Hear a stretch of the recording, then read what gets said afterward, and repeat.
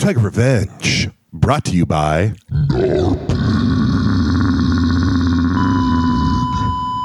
Warning, you are now entering the Blue Tiger Den, the intellectual dark web of comic book podcasting.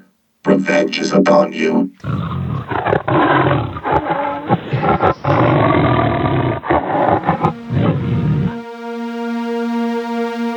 Hit the Music.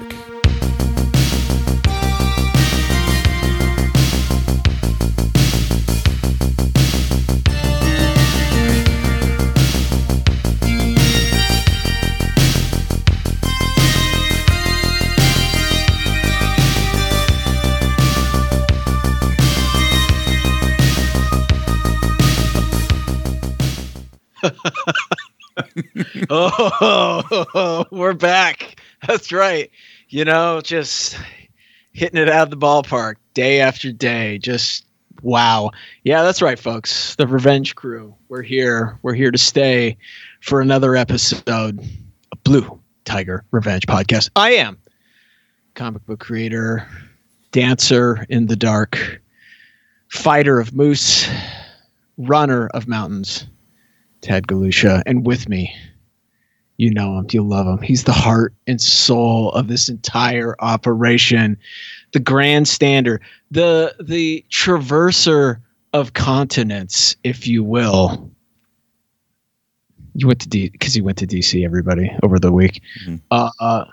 Master presenter. You didn't know where I was going with that one.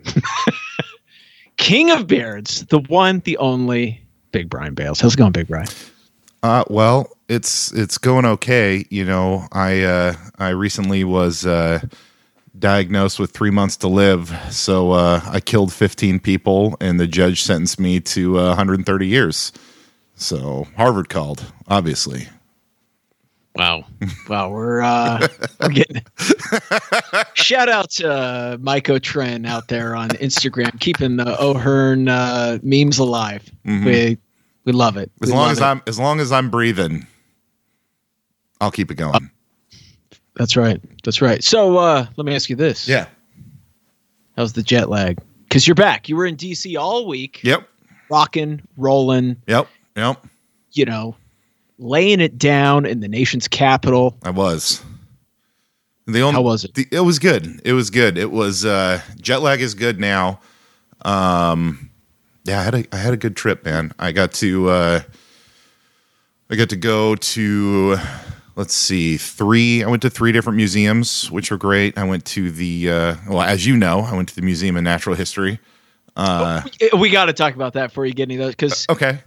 I gotta say, you told me ahead of time. You said, "Hey, I'm gonna take my copy of Cretaceous. I'm gonna get a picture in front of one of the cool skeletons." I was like, "Oh, that'll be great. We'll throw it up on social media." Yep. Which we did. Wow. Wowie wow. The response. Tiger Cubs came out of the woodwork to support everything. Even people I didn't know, people I'd never even heard of. Mm-hmm. Apparently, Cretaceous 2 is definitely warranted, needed. Yeah, I agree. So that was really cool. Seeing the fossils was probably, of the 3 museums I went to, I don't know if the Natural History Museum was my favorite of the 3 I went to, but the fossils was definitely my favorite exhibit that I saw, if that makes sense. I think Air and Space was my favorite out of all of them. Okay. I've gone down that like old man rabbit hole of being into, aviation history of the Cold War. Did you see anything fucking badass like a SR-71 or anything like that? They didn't know. So apparently there's another Air and Space museum too that's at the Dulles Airport, or kind of in that area, and they've got like a bunch of the like huge planes there. I was just at the downtown Air and Space, so I saw we did see some planes there. The coolest one though was the exhibit about the moon landing, all the different moon landings. So they actually had one of the they had a bunch of stuff that were actually from the moon landing. So like the Mercury capsules? Mm-hmm. Mm-hmm. Wow. They had a bunch of those. One of them, I don't remember from which ship it was, but one of the capsules you could see like the burn marks from the atmosphere on it. That was really cool. That is cool. Yeah, they had the actual first airplane from the Wright brothers there. Whoa, that's crazy. So that was cool. That was. Let me ask you: was it as, because it always looks big in the film? Was it? I always, but then when you see stuff like from history, it's always amazingly small. You know what I mean? Big. It's pretty good size. I wouldn't say it's not huge, but it's not small. So did you do like a tour, or did you just go and just wander? Yeah, we just went in and wandered. And then we hit the American History Museum, which was really cool. Seeing like some of the coolest stuff were like the ad campaigns. So they had like a bunch of the World War II posters. Yeah, like the propaganda stuff. Yeah, the propaganda stuff was really cool. They had like a flamethrower from World War II on display, which was really rad.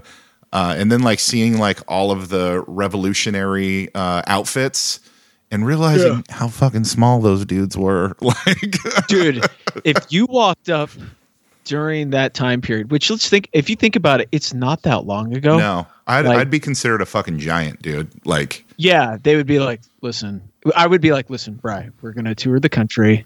We're going to put you in a tent. We're going to, the Mongolian giant or something like that. And then we're going to just cash in. Yeah, cash cow. And you know what? I'd be all right with it. Yeah. Then 3 years later, we do the same route. We'd put you in like a big hairy costume and say that like the Yeti of, wherever, and do the same thing. Just money. We just rake it in, man. Rake it in. We might get burned at the stake though. That was, that did happen. You get ran out of town once in a while. Yeah, every once in a while we'd get run out of town with pitchforks, but could be worth it. Could be worth it. So that was really cool. And then what else did we see? That was cool. They had like a really cool pop culture exhibit there too. So I saw the actual costumes of C-3PO, R2-D2 from Return of the Jedi. They have the Dorothy's ruby red slippers from Wizard of Oz, a bunch of other costumes and props. Like they had Prince's yellow guitar, which was pretty cool, and a bunch of his outfits. It was cool. Wow. Did they have, when I was there, I remember they had, I was there decades ago. Yeah. And I was in the American History Museum, and I remember one of the big things, they had like Lincoln's like top hat or one of his top hats and stuff like that. Do you have all that stuff? I think so. I think they did.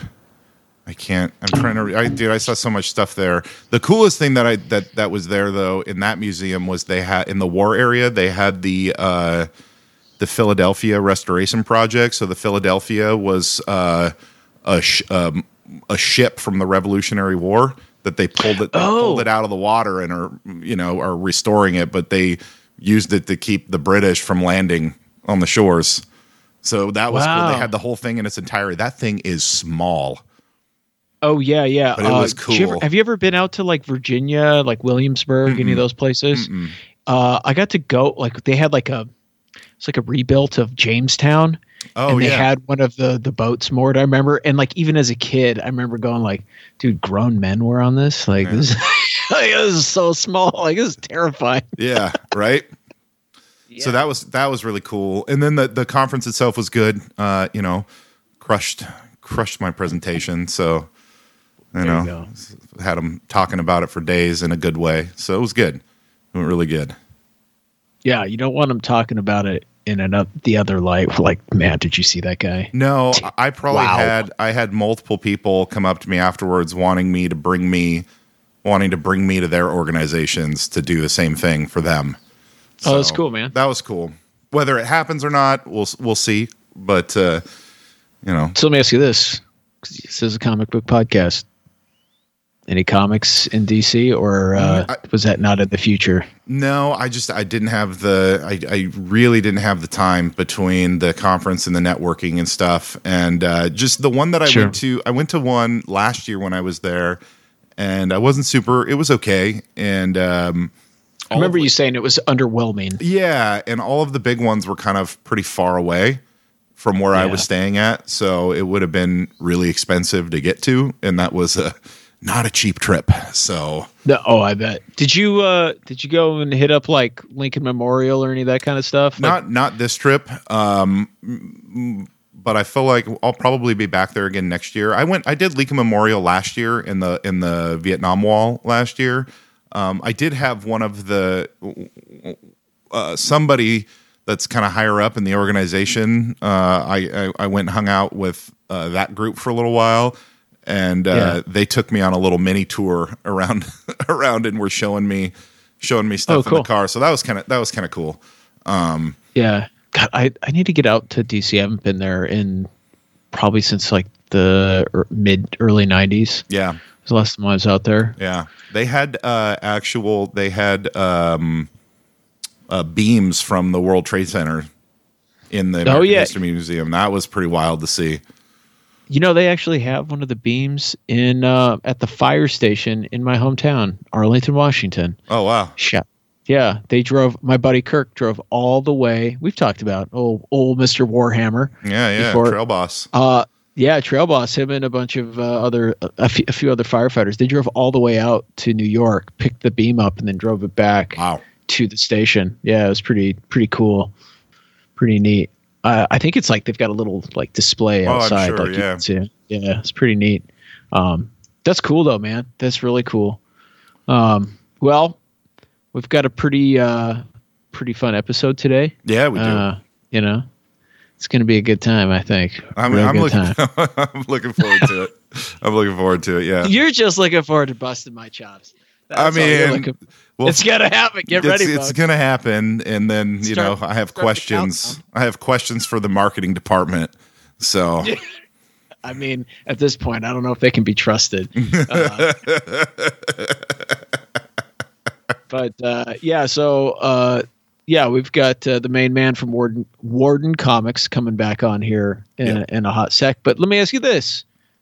What's new in the pop culture forest? I've been kind of on lockdown, so I haven't really. The only thing for me that I've taken in is over the weekend.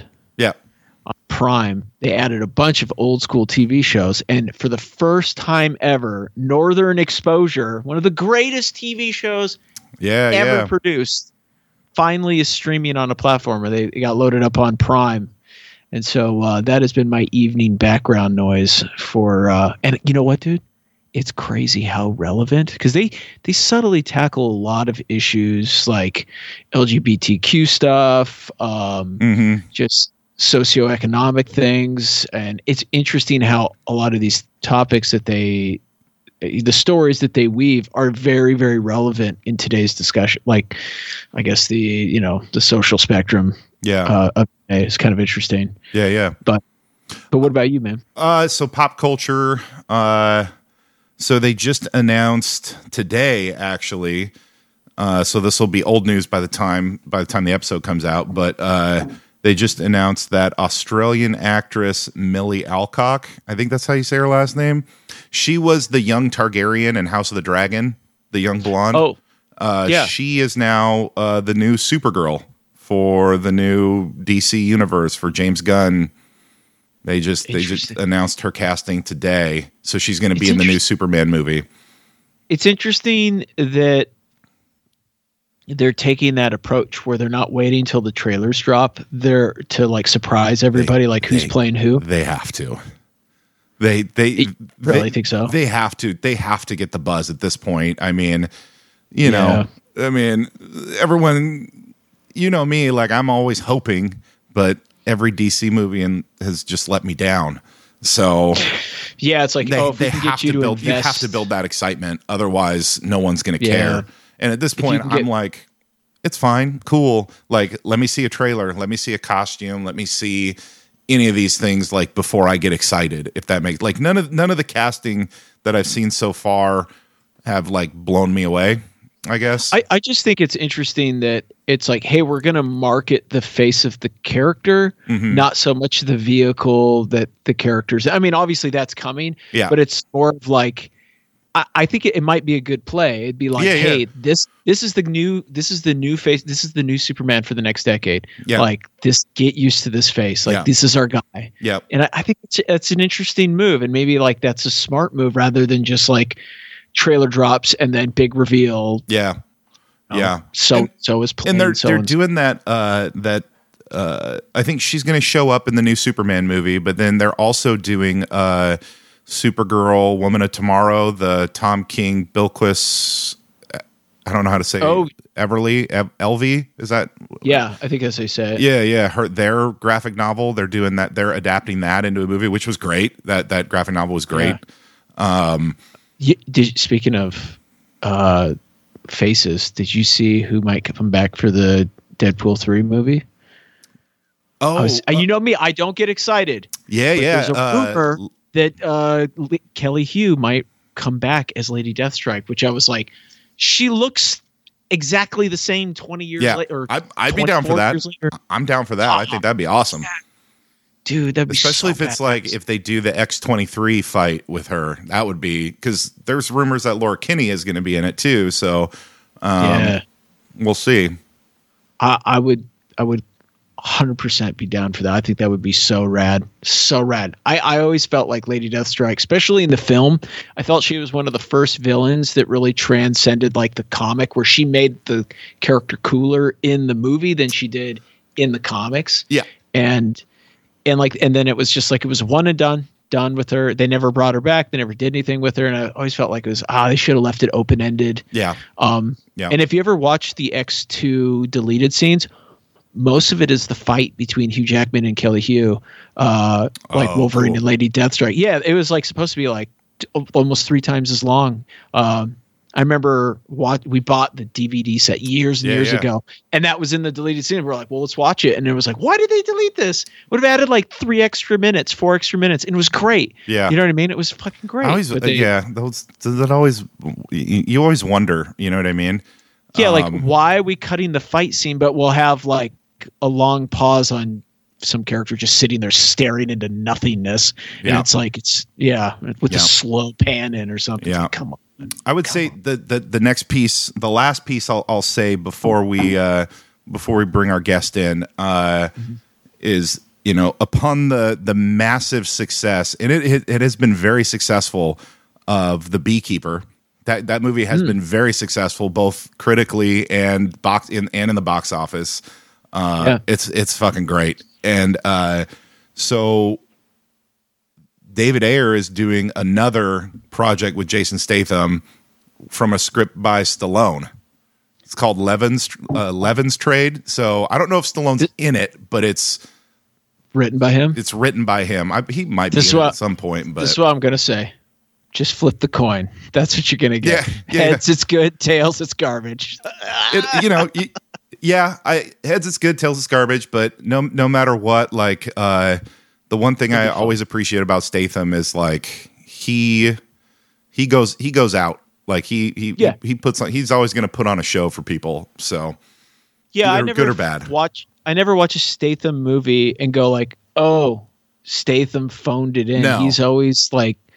He always delivers the character that he's playing, even if it just seems like he's like one of those actors where it's like does great comedy, drama, whatever. Yep. But it's just sometimes the vehicle he's in is like, okay, that was a miss, but we tried. Yeah, absolutely. You know, like Meg 2, terrible fucking movie. It was awful. Yeah. Yeah, but like he was fine. Like it was exactly what I expected. He played, Jonas great. Yep. It's just the movie was dog shit. Yeah. Yeah. Sorry, Mr. Statham. Sorry, I Mr. don't Statham. Say stuff like that very often. No. Like, it was so bad. No. Yeah. But, all right. Well, I think it's time to bring our guest in. What do you say we go and get him? Check 1, 2. Tiger milk. I like tiger milk. Give me some more of that, please. Tiger milk. All right, and we're back with a good friend of mine, a good friend of yours. You know him. He's been here before. This guy puts out books faster than anybody else I know in the independent comic book world. Yep. Just cranking them out. That's right. He's the founder, publisher, editor-in-chief of Warden Comics, Ludie Sexton. How's it going, What's up, Ludie? man? Going great. Happy to be back. Yeah, I know you got a new Kickstarter coming out here. It's launching here in a couple days. I saw the YouTube video and. Wait, correction. When this comes out, it'll be launched. Oh yeah. So it's correct. It's live now, folks. It's live now. You better check it out. Right. But the YouTube video shows Comic Superstar. I'm wondering, did you guys get Frank Miller? Yeah, Jim Lee. So Jim Lee was my number one pick. Klaus Janson. Miller was like my second or third. I had to go pretty far down the list before I got somebody that would agree to it. So. Okay. I was just curious. I saw I was like, oh, Jim Lee. He got Jim Lee. Nope. I hate you, Brian. I hate you. You suck. You know what's funny? I showed that to my wife. She was watching it. She's watching like, oh, okay, this is cool. Octopus. This looks great. And then she said, Superstar, and started laughing in my face. And I looked at her and went, this benefits you. And she was like, no, you're no superstar.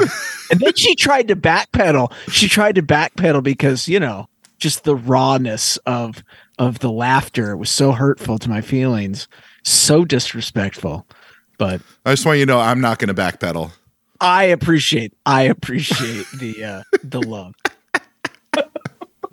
I think I saw the video and I called him. I'm like, Comic Superstar, huh? God damn it! I think it's great. No, it is cool. I believe it. Thank you. It's nice finally having an ally on this podcast. I'm over here just surviving. Okay. All right. So let's now we're already talking about it. So let's get into it. Because this was I thought when you told us, you kind of hinted at this the last time you were on, and I told you right away, I was like, oh man, whatever you need, let me know. Like, this project sounds amazing. So what's up? That'll teach you to offer your services. That's right.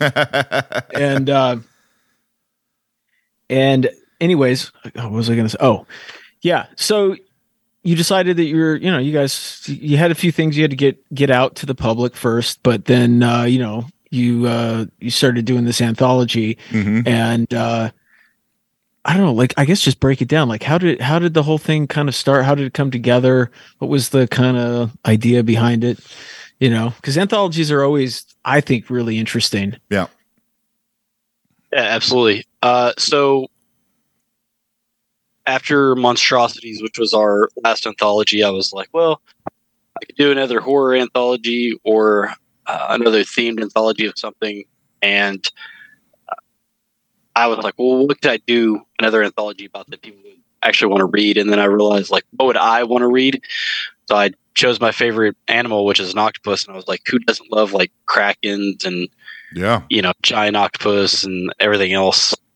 So I was like, you know what? I'm just going to do an anthology for me and make it about what I want to make it about. And thankfully there's a lot of other people who are really into drawing octopuses and hell yeah, everything else. So it's going great.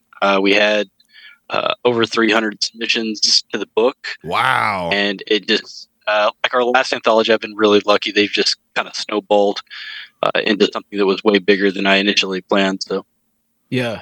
300 submissions. So how you narrowed it down to how many are in the book? So currently there's 19, but there is a 20th that is a stretch goal to be included. So wow. Hopefully we get. Cool. How is that? How is that like narrowing down, going from 300 to almost to hopefully 20? Definitely 19, hopefully 20. So initially, we got a little bit over 300 submissions, and the book was going to include 300 stories. Thankfully, I got talked out of that because I can't afford that. That's crazy. Nobody wants to read a 3,000-page book full of stories. So I brought on some friends, and my wife was a great sounding board too. Went through them and chose the best mixture, the best kind of art styles. Actually, I asked Tad to look through them a lot too. We had some fun conversations, just kind of seeing, because like some of the entries were like people's portfolios. They weren't all like necessarily octopus stuff, and that was kind of interesting to see. Like, okay, how do we think this person is going to do? Yeah, I'll let Tad talk about it, but he had a phenomenal idea about going to his alma mater to reach out for stories. So yeah, it actually turned out super great for us. So cool. Yeah, we reached out to the Kubert School, and it was pretty interesting because what's funny is one of the instructors there actually wrote one of the stories for the anthology. Nice. Michael Kreger. Yeah, shout out to him. He is a pretty amazing human being. But they have a really interesting thing at the Kubert School, and I imagine most colleges have this, but like basically where if for graduates or people who are about to leave the program, they have it where it's like a job placement program, so that and that's, I think, moving forward too, like the more I kept thinking, is like, oh, that might be a good idea, is like reaching out to some of these places like SVA and the Kubert School and SCAD and seeing if there's people, because a lot of times a lot of these students, they're looking for something to just get a foothold, like something to go like, look, I'm published, look what I can do, you know what I mean? Yeah, I can hit a deadline, that sort of thing. I don't know. How did you like that process, Ludie? It sounds like it was great, but there had to have been some challenges to it. Yeah, absolutely. Like you said, there was a lot of submissions that were just portfolios and everything, but getting to be a part of the process, especially with the school, and seeing how artists that are just coming out of school and trying to learn how to break into the business, talk to an independent publisher and everything else, it kind of grew into more than just an anthology for me. Yeah. I'm always eager to learn more about putting comics together, being a publisher, being an editor. And I think that was a huge growing process for me as well, is to deal with them and see how artists are trying to come into this thing, and being able to connect them to other independent artists, some that are more established, that are on the book, and some other ones that may have not had those opportunities to go to those schools, and just create kind of a community with the book. That's why I love doing anthologies. So. Yeah, and I think because you sent me a lot of the finished stories, and I think the part that I like the most is just there's such variety in styles. Like every story you can't predict really like what, just as a reader, like what you're going to see. You read one story, and then when you get onto the next one, it's like, it'll be like American anime, and then jump into like very gothic toned, like heavy blacks and shadows and stuff like that. Absolutely. Pretty interesting. Like, and then that's kind of the beauty of an anthology, right? So Kickstarter, well, right now it's going live. It's going right now. Yeah. Going right now. What are some of the plans for the book once it's printed up and it's been sent off to all the backers? Are you gonna enter it in any of these kind of like they've got like the Ringos and things like that, or are you gonna take it to any festivals and have it try and showcase it? I would absolutely love to do all of that. Mm-hmm. Obviously, on top of Comic-Cons and everything else, I really want to start leaning forward into, some of those contests, competitions, try to get my name out there a little bit more. Yeah. Yeah, that's cool. That's cool. Yeah, there's some really good ones. What's it called? There's one out in like Baltimore, or I think it's Baltimore, that it's all just for independent comics. I'm blanking on the name, but I'll figure it out here. I'll remember it. Yeah. So something that you said kind of struck with me a little bit when you were talking about like, curating this, putting this together, being able to like, make connections and like bring bring artists together, maybe more established ones with less established ones. I'd love to, like, if you break that down a little bit more and kind of like any sort of story or anything like that that's stuck out to you in that process. Yeah, absolutely. It'd be all the stories. But coming from starting as a writer on comics and just working my way up through it and trying to figure it all out, as a creator, as a comic creator, I personally know that I get stuck in these ruts where I want the comic to look a certain way. I want it to read a certain way. And as I've stepped back out into more of a publisher and editor, working with now writers and artists and inkers and everything else and letters, all that stuff, I realized that the vision that you have for a comic is not necessarily the only way to envision that comic. Yeah. And what other creators are doing absolutely surprise you. And that's what I love about these anthologies that I'm doing. That's why I love doing them is, I may look at a story and think like, hey, I wouldn't do the art that way. But someone else may read it and be like, that's the only way to do that art. That's amazing. And then having one of these stories, we'll take, for instance, there's a story called Hachi, right? It's by Andrew O'Brien and Aaron Menster. They're pretty established artists in their own right. They did not go to the Kubrick school or anything like that. But showing that work to someone like Jordan Wolfganger, who's the writer and artist for Drop of Ink, which is a story in the anthology, and just having them go back and forth and be like, oh my God, I didn't think to do this. Or, hey, your story is awesome. Have you thought about adding this part into it or anything else? And you just see all of these artists, and that's multiplied by 19 stories with artists and writers, letters, inkers, story that I do with Tag. Superstar artists. The story that I did with superstar artist Tag Galusha called Rage is actually, I hired a poet, a college poetry professor, to write a poem. I got to thank you for that too. I interrupted you, but I have to thank you for that because that was such a unique and interesting. Like, I've never gotten to illustrate a poem before. Like, is so far outside what I normally do that it was just, oh man, it was such a great experience. What did that script look like? If it's from a poem, so I'd be curious. Like, what does a comic script of a poem look like? Like, go ahead. Go ahead. You wrote it. No, you wrote it, man. You wrote it. I just wrote a comic book script, and I was coming off of, I just read Cretaceous. This is after Tad had agreed to do the story. And so I was freaking out. I was like, well, crap, how do I do a story that Tad's going to like? So I reread Cretaceous. I read, In the Woods and everything else. And on Cretaceous, like, I could just do a story that doesn't have words. It's just story. The art sells itself because Tad's good at doing that. And then I was like, well, if it's not really animals or dinosaurs speaking, it would be maybe a poem overlaid on that. And I tried it out myself and realized I suck at poetry. So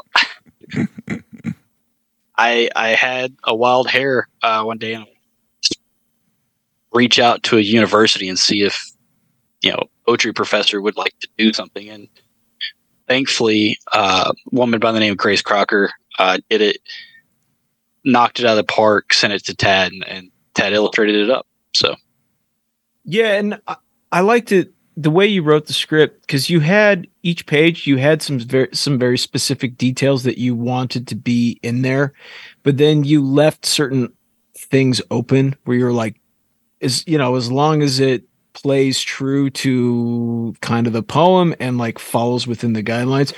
So it was one of those where like it wasn't because sometimes you get scripts, right, and it's very specific of what the person wants.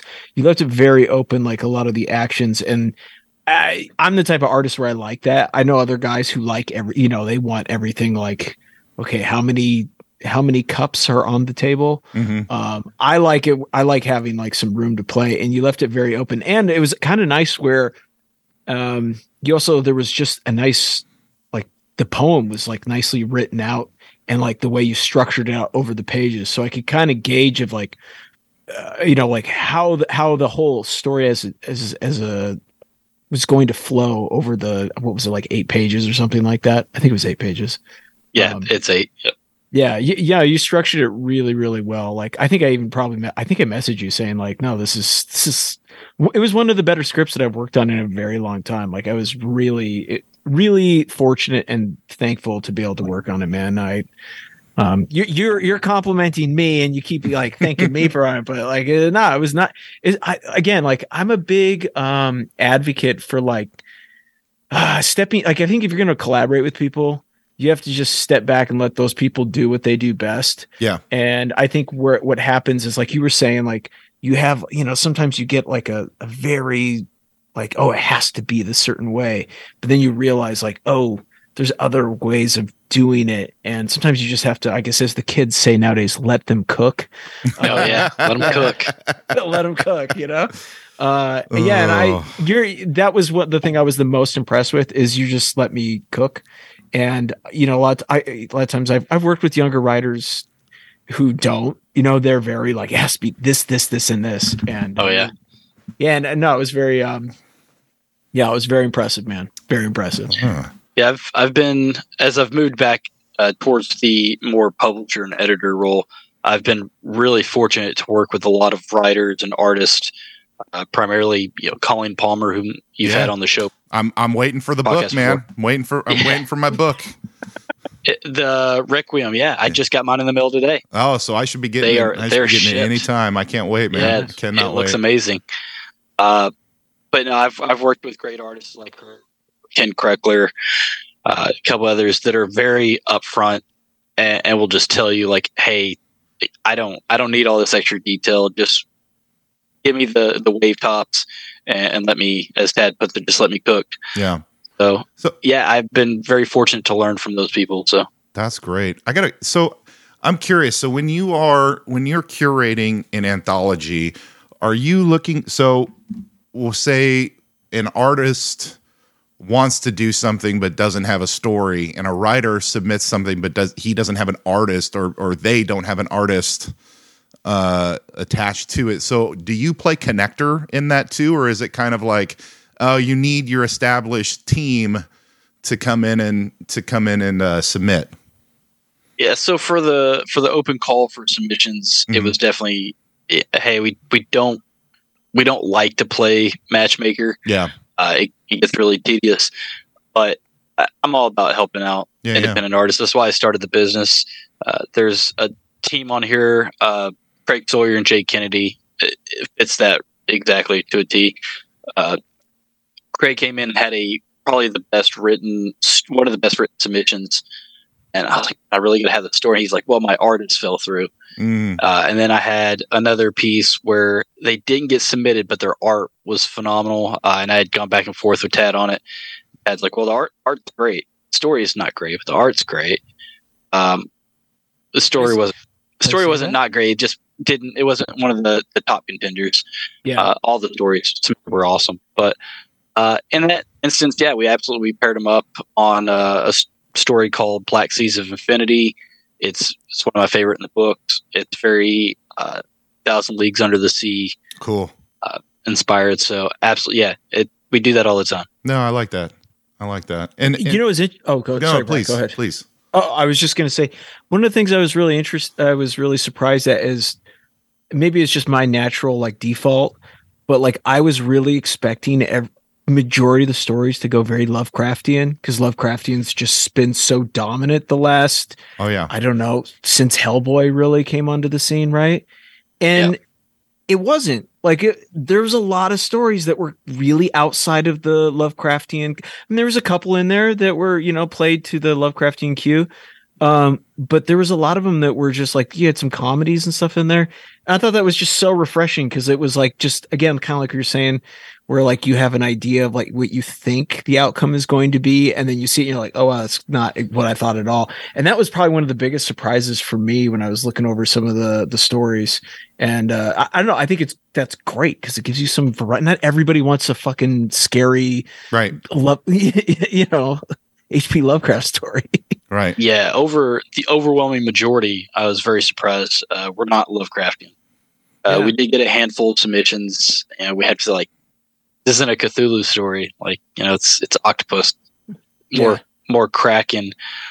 It's like, that's what I love about this anthology. Every single story, like you just said, is so different.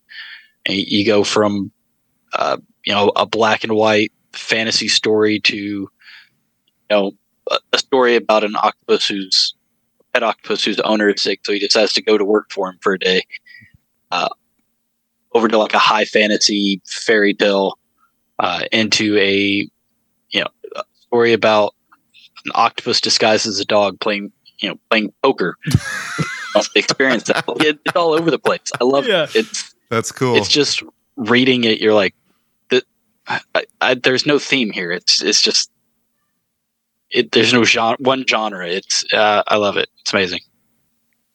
Yeah, that's really cool. So let me ask you. Let's get into, because I'm always curious as to, and the kind of the not necessarily just making the comic, but actually like producing the comic, like after the Kickstarter is said and done. And I feel like this is something that, anytime you talk to anyone who works in independent comics, right, the question is like, oh, who are you always printing through? What printers are you aware of? Are you printing domestically? Are you printing overseas? Like what, and like, how did you kind of come to the conclusions for like what you wanted to do print wise? Yeah. So, and this is great if there's anyone listening to the podcast who's trying to print their first comic. Do a lot of research. I print domestically. I don't print international anymore. Made that mistake. It took me 6 months to get my books.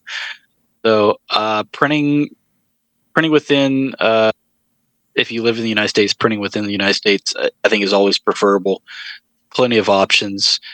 You definitely do some research. I partner with Mixim. They've printed almost all of my books, done great work. A lot of the artists I work with use different ones. So I stick with the old reliable until they're not reliable anymore. Sure. But definitely do a whole lot of research into everything, not just printing, but for any of your merchandising, everything else. Yeah, I do the whole. I scan Kickstarter. I cold email artists, producers, everybody, and just pick their brains. Like what products are you creating?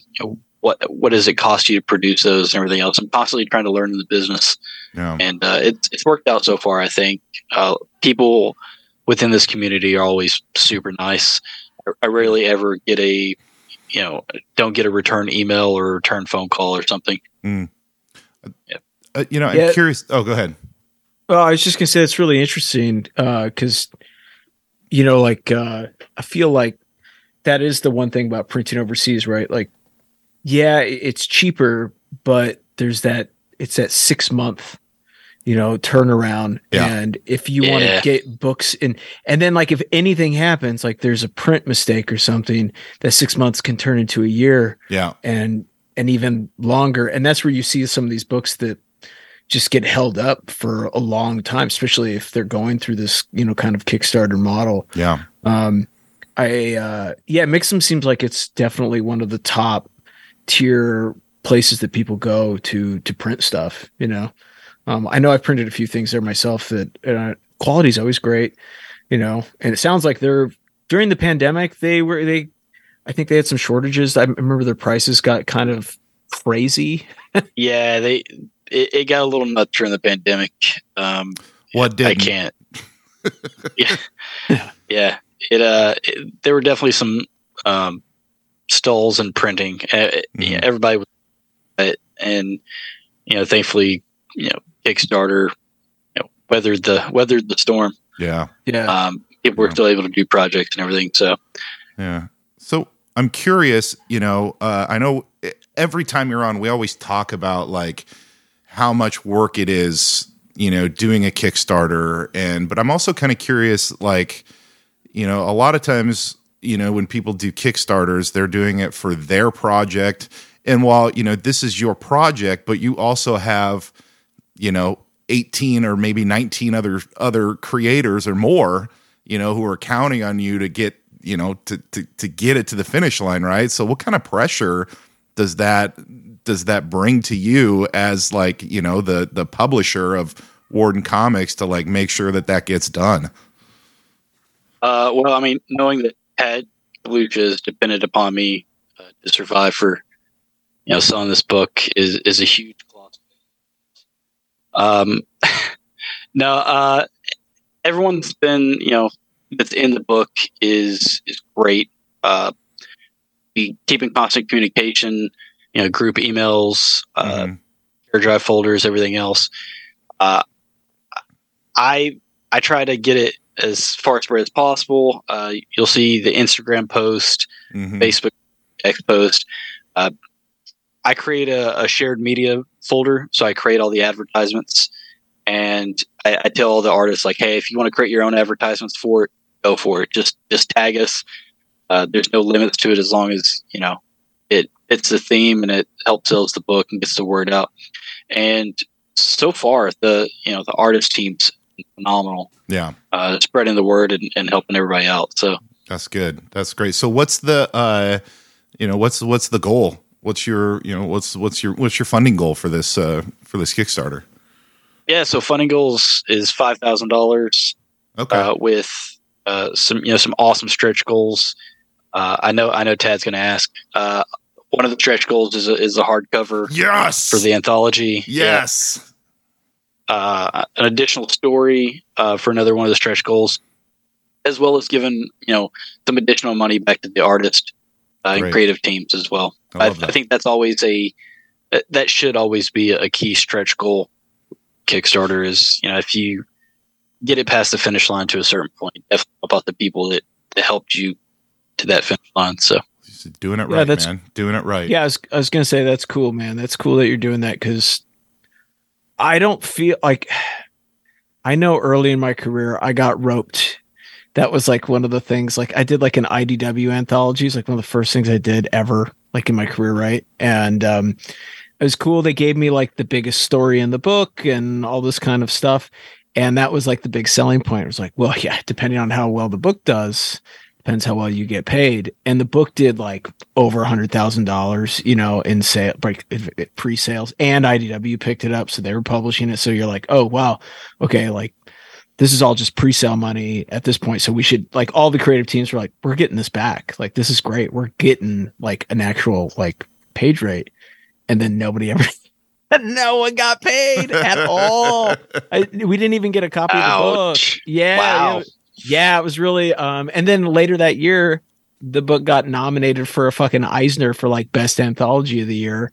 And, and it was like, I don't know. It was one of those where I think that might've been the last anthology that I worked on until yours, just cause I was like, well, I'll work with Ludie, but yeah, it was just, I think it's great that you fool me once. That's right. Yeah, that's right. Yeah. But no, I think it's really cool that you're doing that. I feel like that's just a really admirable thing to do that not your larger publishing houses, they're not going to do. I mean, I've worked on a few big projects that were like, I guess, pre-sale sold through Kickstarter. Yeah. And I don't need to name what they were, but they all did like really well. And nobody got anything, no bonus, no nothing. You know what I mean? Like it was really kind of a kick in the face. But I mean, that's what happens, I guess, when you work for, I guess, big IPs. Yeah. Now, I want to pitch something to you right now, and I'm going to do a live. I haven't told Tad about this, but it just kind of popped in my head. No, it's a serious thing too, just because of like both what you and I do for a living in our day jobs. Like you're still in the service. I'm a Marine veteran. I work with veterans in the arts. So have you thought about doing some Hold sort on, you're not about to guess the next anthology, are you? Am I? I feel like you're probably about to. Go ahead. Send it. I was just going to pitch something to highlight military and veteran stories from military and veteran creators. Nailed it in one. Good job, Brad. Oh, hell yeah. Yeah, that's awesome. That's awesome. Yeah, absolutely. So next year's anthology is going to be military focused. So military stories brought to life, working with a nonprofit called Bullets for Band-Aids, and trying to get those stories across. Yep. That's great. That's great. I swear he didn't know that before, Dad. Like, I didn't. I just, but I didn't like set him up or anything. Yeah. Oh, that's great, man. No, that's I love cool. it. Not obviously not right now because we're trying to talk about but we should connect on that later. I'd love to chat with you about it more.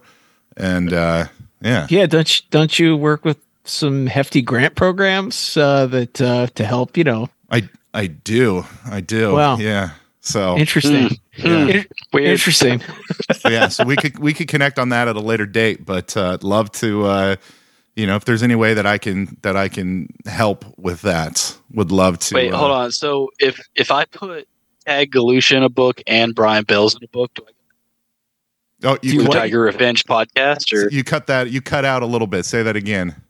So if I put Tag Galusha and Brian Bales in a book, I get a permanent Blue Tiger Revenge podcast, or I mean, pretty much. Pretty much. I mean, that's kind of what it sounds like. That's that's all it takes. Yeah, let's do this. Yeah, and then now I have a request. So now this is my request to you.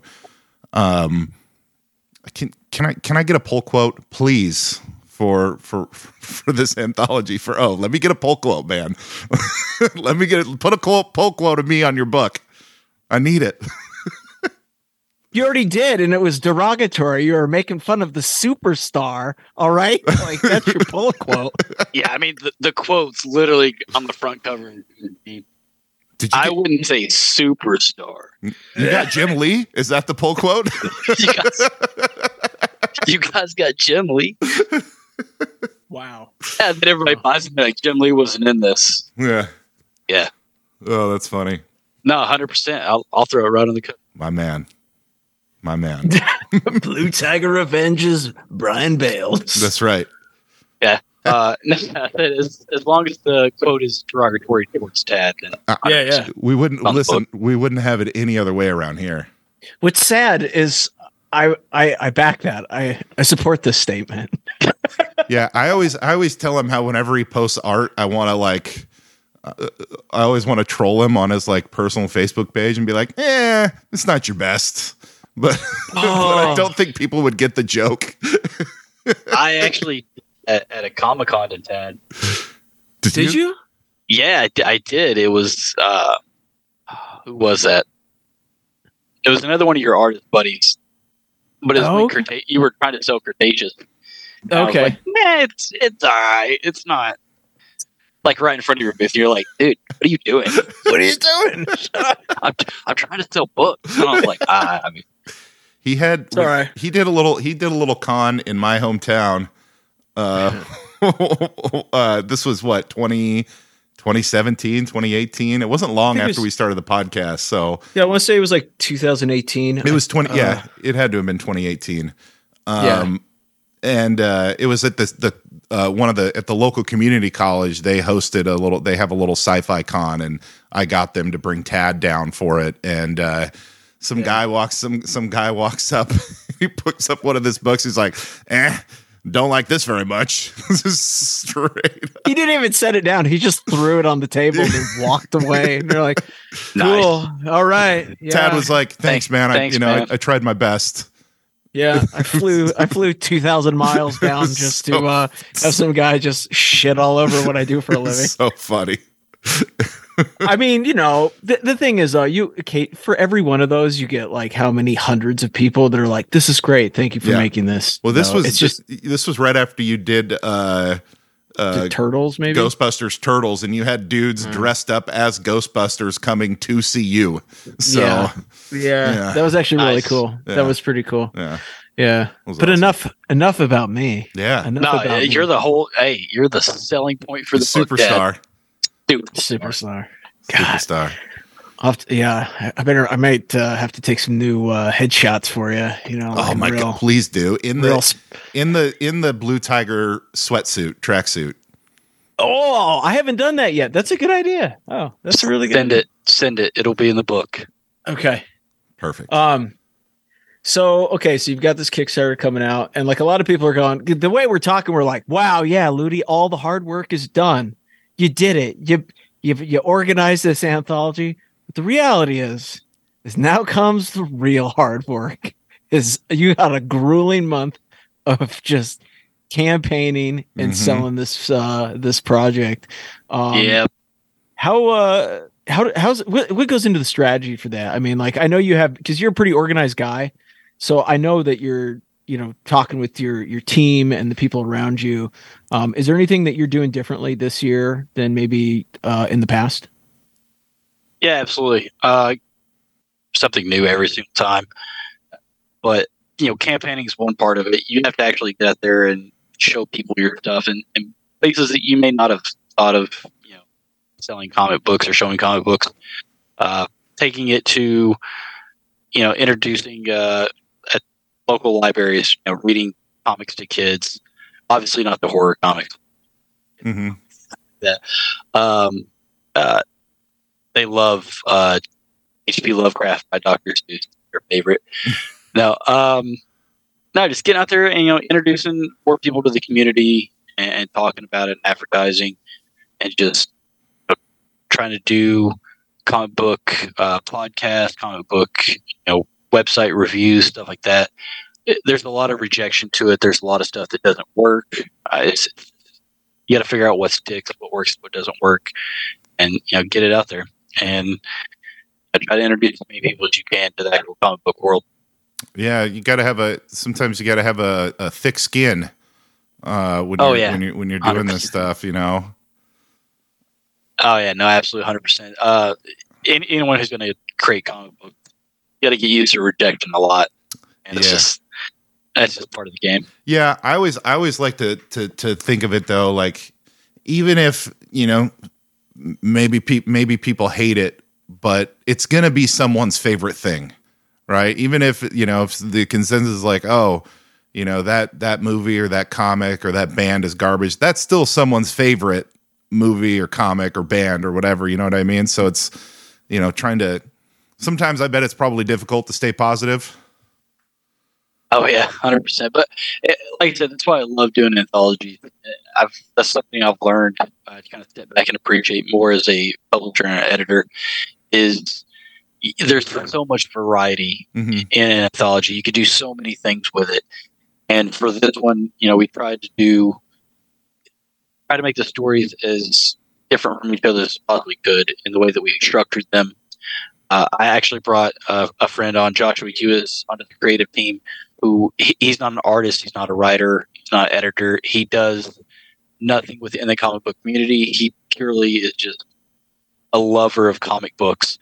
And so I brought Josh on, and I was like, hey, man, order the stories in a way that would surprise you the most as a comic book reader.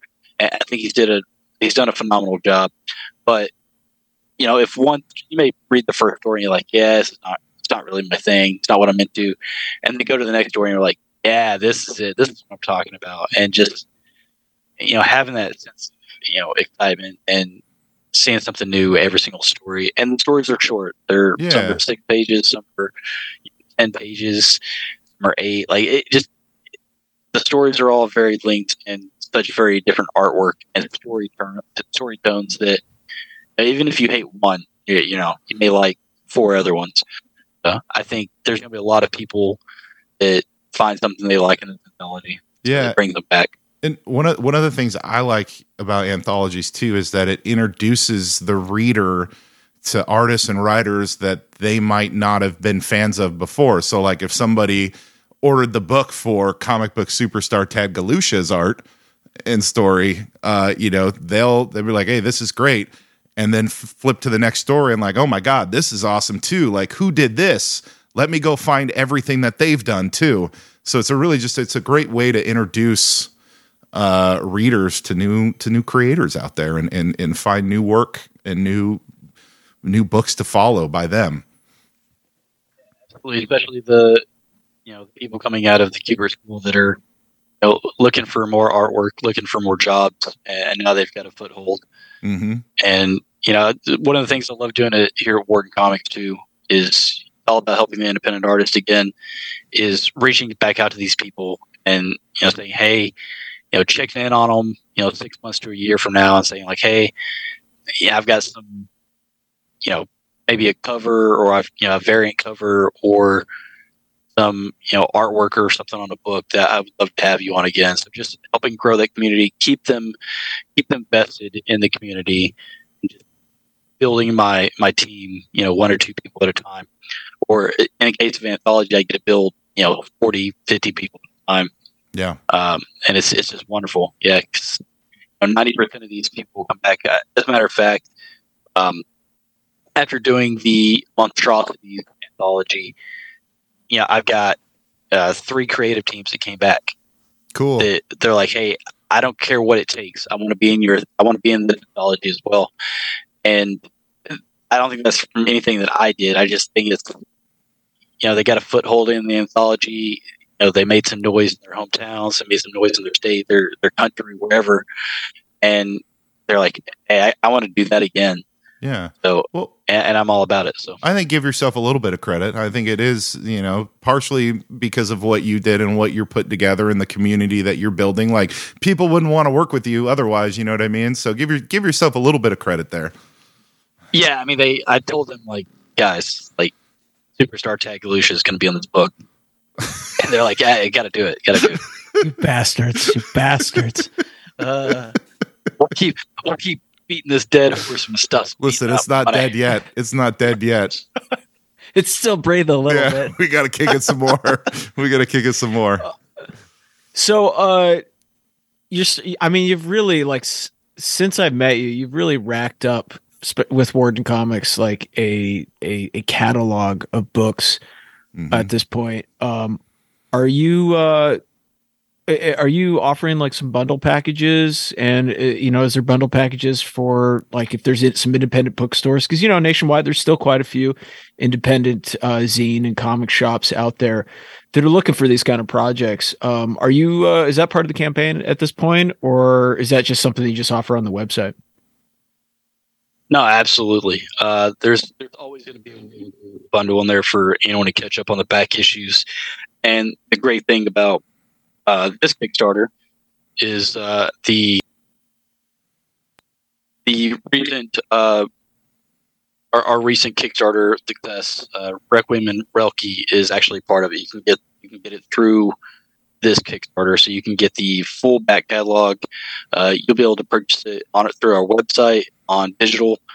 You can get it all. You can get everything that I have in my tiny little office. I will send to you. That's awesome. If you want it. That's cool, man.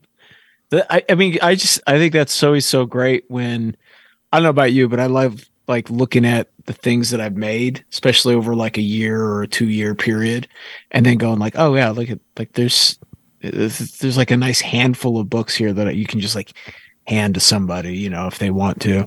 Mm-hmm. I just think that's really, it's so crazy when you start adding it up, like all the stuff that you've done, But okay, no, I appreciate it. Yeah, I'm still going. We actually have a couple more series that we're adding to Warden Comics this year, so really cool. excited. Wow, Cool. Wow. No, Yeah, we got to get you out to conventions, man. The cons are starting to come back. We got to get you at cons now. I know. I'm super pumped for them.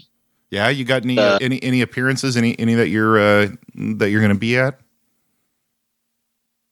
Still trying to find some stability in my day job that I can actually get out there and do them. But yeah, as soon as I can. Cool. Yeah, definitely. Okay. Well, I was just going to say, I do see at Emerald City last year, I saw, I couldn't tell you the names of the creators, but they had, Monstrosity out on their stands to sell. So, it's out there. So it'll be, I made it. Yeah. So it'll be cool when you are actually able to go and represent for your, for your publishing. Yeah, that's the dream is, to link in with some of these artists and creative teams that I've worked with and just meet up at a con and kick back and have fun for a couple of days and sell books. Yeah. I feel like, this is something, and something that I've seen you do specifically just from all the times we've had you on the show, watching your books, for the last, 3-4 years, just the growth that you've had. How do you constantly like learn and evolve as you continue to do this? I would say I surround myself with people who don't mind being honest with me. Mm-hmm. And that's my willingness to accept criticism. I think it comes pretty naturally to me due to my job in the military. But just listening to creative teams and being willing to learn and not be stubborn and not have tunnel vision about what a project has to look like, sound like, feel like, and just trusting the process, trusting the people that you work with. Yeah. Yeah, I love that you said just the continued learning thing, because I think, especially as you get older, right? You start getting like middle-aged, and it's easy to get complacent and get into that view set where this is how things are done. This is how I see the world that I'm operating in. And the reality is like things are always changing. And it's interesting how you see, especially in like the comic landscape, you see certain creators who get they don't like where things are going. Mm-hmm. And it's because it's not like how they remember it, like when they were breaking in. And so they get like obtuse about it instead of just going like, no, it's just, they go full Comics Gate. But yeah. But instead of just like growing and realizing, like, that was the one thing that I always, and I probably talked about this to death at this point, but like the few years I got to be around Joe Kubert is, like he was in his 80s and he was like learning how to do digital art, which to me was insane. Like he was like learning coloring and all that stuff, because it was the one thing that like he hadn't done. He hadn't digitally colored and lettered a book before. He'd done it all, analog with like pen and ink and, watercolor and Doc Martin dyes. And it's one of those things. I always think about that and be like, oh yeah, that's the thing, is like the entire, like, everything is going to change over, from decade to decade. And you just have to stay at least somewhat aware of it, so that you can modify your approach to things. Yeah. It's that whole, absolutely. Yeah. And I think that, military and veterans, they're able to accept criticism a little better than other people when you're used to being screamed at for being, 3 minutes late to something. Yeah. And so I think it's always good to be able to like be okay with being criticized, as long as it's like, productive and that they're not being an asshole about it, but yeah, that's always, it's good to like not stay in your bubble of where everything I do is right. And it's always everybody else who's wrong, not me. It's always fun in this community whenever you ask for feedback. Just like most people will tiptoe into it. They're like, "Are you sure?" Like, they'll send back like, "Oh, just some mild corrections," and they try to be so polite, and that's usually how it starts, right? Like I've worked with quite a few people in this community that are just the most polite people ever, and I'm just like, listen, man, like I don't want you to be polite. Just tell me how the story, like how you want to see it, what you really think is wrong with it. And then if you surround yourself with great people, great writers, great artists, everything, if you surround yourself with those people and they get comfortable with you, and that's when the real fun begins. Yeah. Because I still write. I still do, world building documents that I send my writers, and I was like, hey, like, what do you guys think of this? And some of them are real comfortable with me, and they're like, wow, this is the biggest pile of crap that I've ever seen. Like, why would you send this to me? Well, don't worry, like, I'll make it better. Yeah. And then they do, and I was like, well, Ted did that to me before. That's what I was trying to say the whole time, but you just wrote it better because you're a better writer. But yeah, it's so much fun. I love working on comics, especially with those types of people that I've got. Man, you'll start getting scripts that are I will roll on the floor laughing while I'm reading them, because just the notes that they put in them, I'm like, okay, man, like I got it. I can't write as good as you, and they'll take little jabs at me every once in a while. They'll be like, aha, like, let's see you write something as well. I get it. Yeah. Not that great. But no, it's so much fun, and it's little things like that have honestly the only reason why I'm still working in comics is because of stuff like that. I like it. But yeah, you got to be able to take that criticism, because the moment Tag Lucia goes through a red ink pen on one of your scripts. Trust me. Yeah. Oh, I know.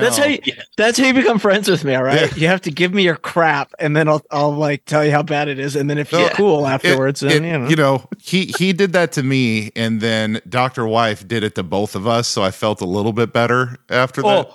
I get it daily, like daily. I mean, yeah. No, but it's good though, because I wrote something that I thought was awesome, and he was like, "Yeah, we can't. This doesn't make any fucking sense." Yeah, can't have that. Yeah, it's that thing where it's like, I never believe that ideas are bad. Yeah, it's just there's different ways to execute them that will achieve the goal. And like we had a guest on last week. We were talking about this of like. What do you do when you do get criticism? And the reality is, like, as a creator, like I never take criticism as a bad thing. It's just like, okay, do you necessarily have to take the suggestions that you're given? No, but if other outside viewers are seeing that this is a weaker area, then it means that you probably need to adjust it. There's something's not clicking if people are having an issue with it. Yep, yeah, 100%. Yeah, and it's not like it never comes from a place of. It's not personal. It's never, I mean, I'm sure there's people that do it to be a personal dick. Sure. But I've never experienced that. It's always just been like, well, I just don't think this will vibe with what you're laying down. Like, how can we make this, it just means it's a weak area that needs to be beefed up. Yeah. Yeah, absolutely. I've never experienced anything like that. I think, the worst thing I've ever experienced is akin to someone saying no. Whereas I wrote a script treatment and sent it out, and they're like, "Hey, I don't think you're the right person for this book. Yeah, it's not what I thought it was. I thought I was, in my genre or whatever, but it's really not." And yeah, you just learn from that and move forward.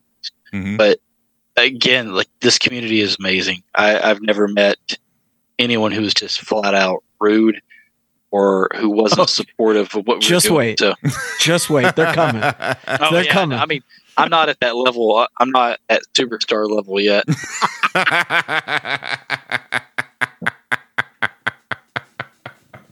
You're right. You're absolutely right. That's how you know you've made it, is when people don't hesitate to fucking tear you to pieces or just say no to be an asshole. Yeah. That's when you've made it. Oh, God damn it. Oh. One day I'll work on a book and not get paid. Tag Lucia. It happens. It happens. You know what's sad is when I was coming into the industry, like, I had multiple people be like, "Oh, it's going to happen. Just don't get too upset. It's going to happen." And they were 100% right. Yeah. There was one gig I had to wait. I don't know if I can. It was like one of the first gigs I did, professional gigs. It was with DC Comics, actually, under one of their like imprints at the time. It took like, I don't know. It was almost like 8 months to get paid for it. Yeah. DC Comics. I had to be very patient, kiss a lot of ass. It wasn't even that much money, but it was just one of those things that, like, the imprint existed, then it didn't. Yeah. And when it went away, the people that were still working just didn't get paid. And so it was, nothing against DC. I did get paid. I just had to be patient, because it was like none of the people that were even working in that department were even still there. They'd all left. And that's a lot of what happens with that kind of stuff, Yeah. I mean, just this last couple of years, how many publishers have we seen pop up? They were like, man, and go big names. And then they're gone. Yeah. Like, look, like when was, like, Ahoy is gone. Like, where did Ahoy go? Right. Like they no longer exist. Yeah. And they had some big books. Yeah. I mean, I wonder what's going to happen to those, but yeah. So I got a question, Ludie. For the prospective person who wants to submit an anthology, like who wants to submit a book to you or a script to you, what do you look for? Like, is there like what do you look for when you when you decide, yes or no? Like what goes through your mind? Ooh, good question. One, is it interesting? Two, has it been done before to death? Mm-hmm. Three, and kind of loosely, right? Like, does it make sense? Yeah. I'm all about some stuff that doesn't make sense. I'm all about it. I love those stories. But it has to make sense in like a story structure, right? Is that what you mean by that? 100%, yeah. And then I can't really help myself in a lot of them. I'll read it and be like, well, can I do anything else with this story? Like, can I help you turn? And I keep going back to Crow in the Eternal Night, Mm-hmm. right? I think it's probably the best one that was pitched to me by Colleen Palmer, whom you've had on the show. And when she pitched it to me, I was like, oh man, I can think I could do like 2 additional books of this. Like, I could make this a whole series. And it got me super excited before I had even agreed to do anything with the book, before she had even agreed to print it at Warden Comics. And if it makes me excited like that, then 100%. Yeah. I'm all about it. But a lot of times, unfortunately, I'll get submissions that, it doesn't make sense from a story point perspective or narrative perspective. Kind of, maybe a character is weak, or, there can be all sorts of things. I don't really print a whole lot of excessive nudity or vulgar books. Mm-hmm. I try to keep it in the late teens, early adult kind of like category. a PG-13. Yeah, absolutely. So if it goes, and I've had those submissions where they're just like, hey man, like this is maybe like, you may want to try out like Heavy Metal Magazine or somebody like, I'm not the publication company for this. Yeah. But yeah, it really is if the story gets me excited and I see future in it.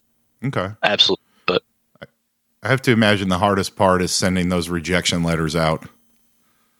yeah, and the thing is, and I see a lot of other independent publishers not doing this. Mm-hmm.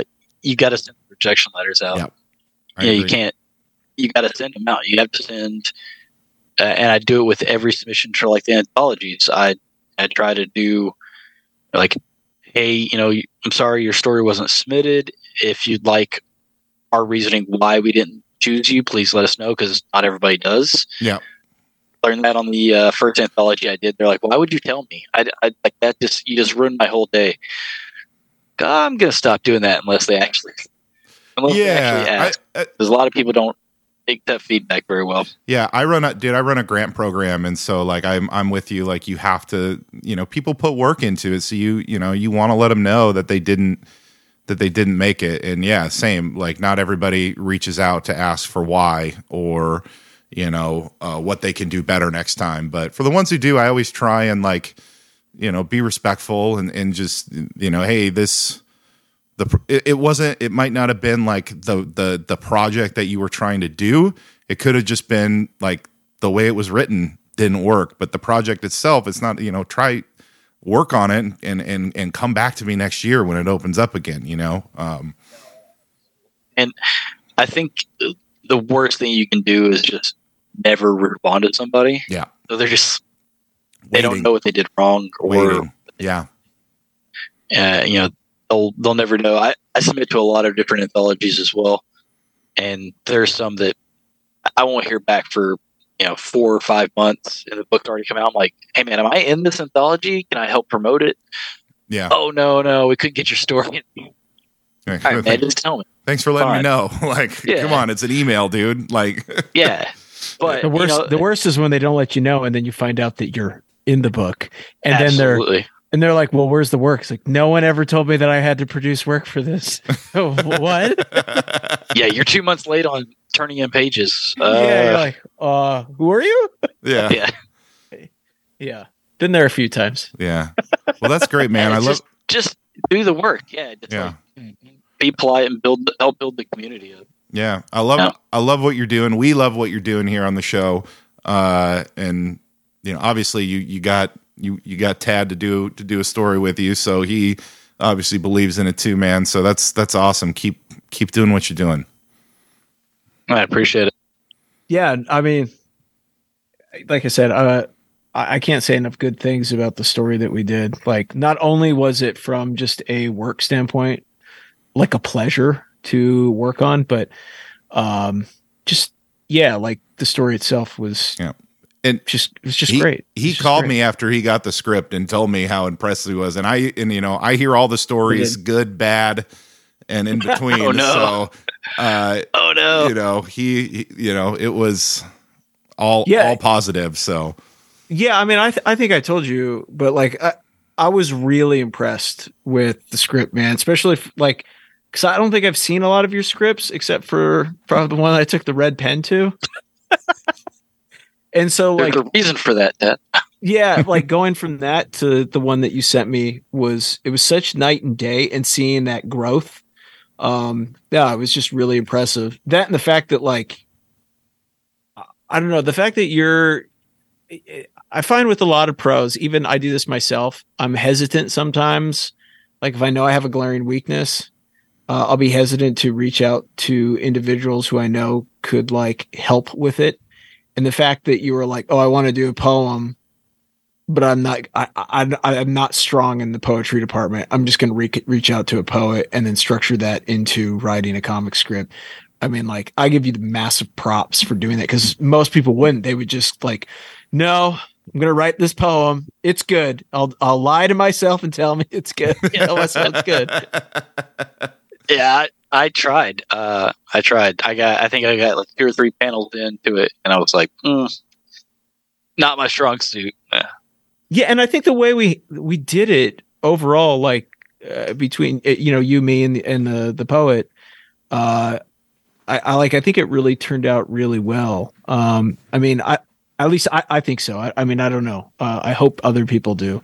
Because like, again, I've never illustrated a poem before, but I think we hit all the fucking dots. Yeah, I mean, the story is amazing. So, and I think there's actually a Blue Tiger Revenge fallout in the story as well. There is. Goddamn right there is. Yeah, there is. There is. So readers, they got to look close, but it's there. They'll find it. Yeah, it's a little Easter egg. Well, there's some tiger milk in it for you guys. That's what you're saying. Yeah. A little bit. Okay. Well, I know that you not only do you make comics, but you're also an observer of pop culture. Yes. I mean, it's a new year, a new us.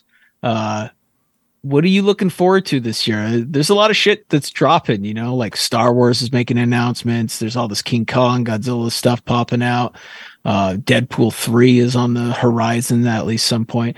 What do you got your eye on? I'm always curious, what fires people up? Cause it's fucking inspiration. It's what fuels us to, keep moving. Absolutely. It's Godzilla versus Kong, Deadpool, Ghostbusters. Are they doing another Ghostbuster? Are they doing another Ghostbuster? Yeah. Oh, Slimer's back, man. Yeah, and like nice. Yeah. And book wise, the G.I. Joe Energon universe stuff is phenomenal.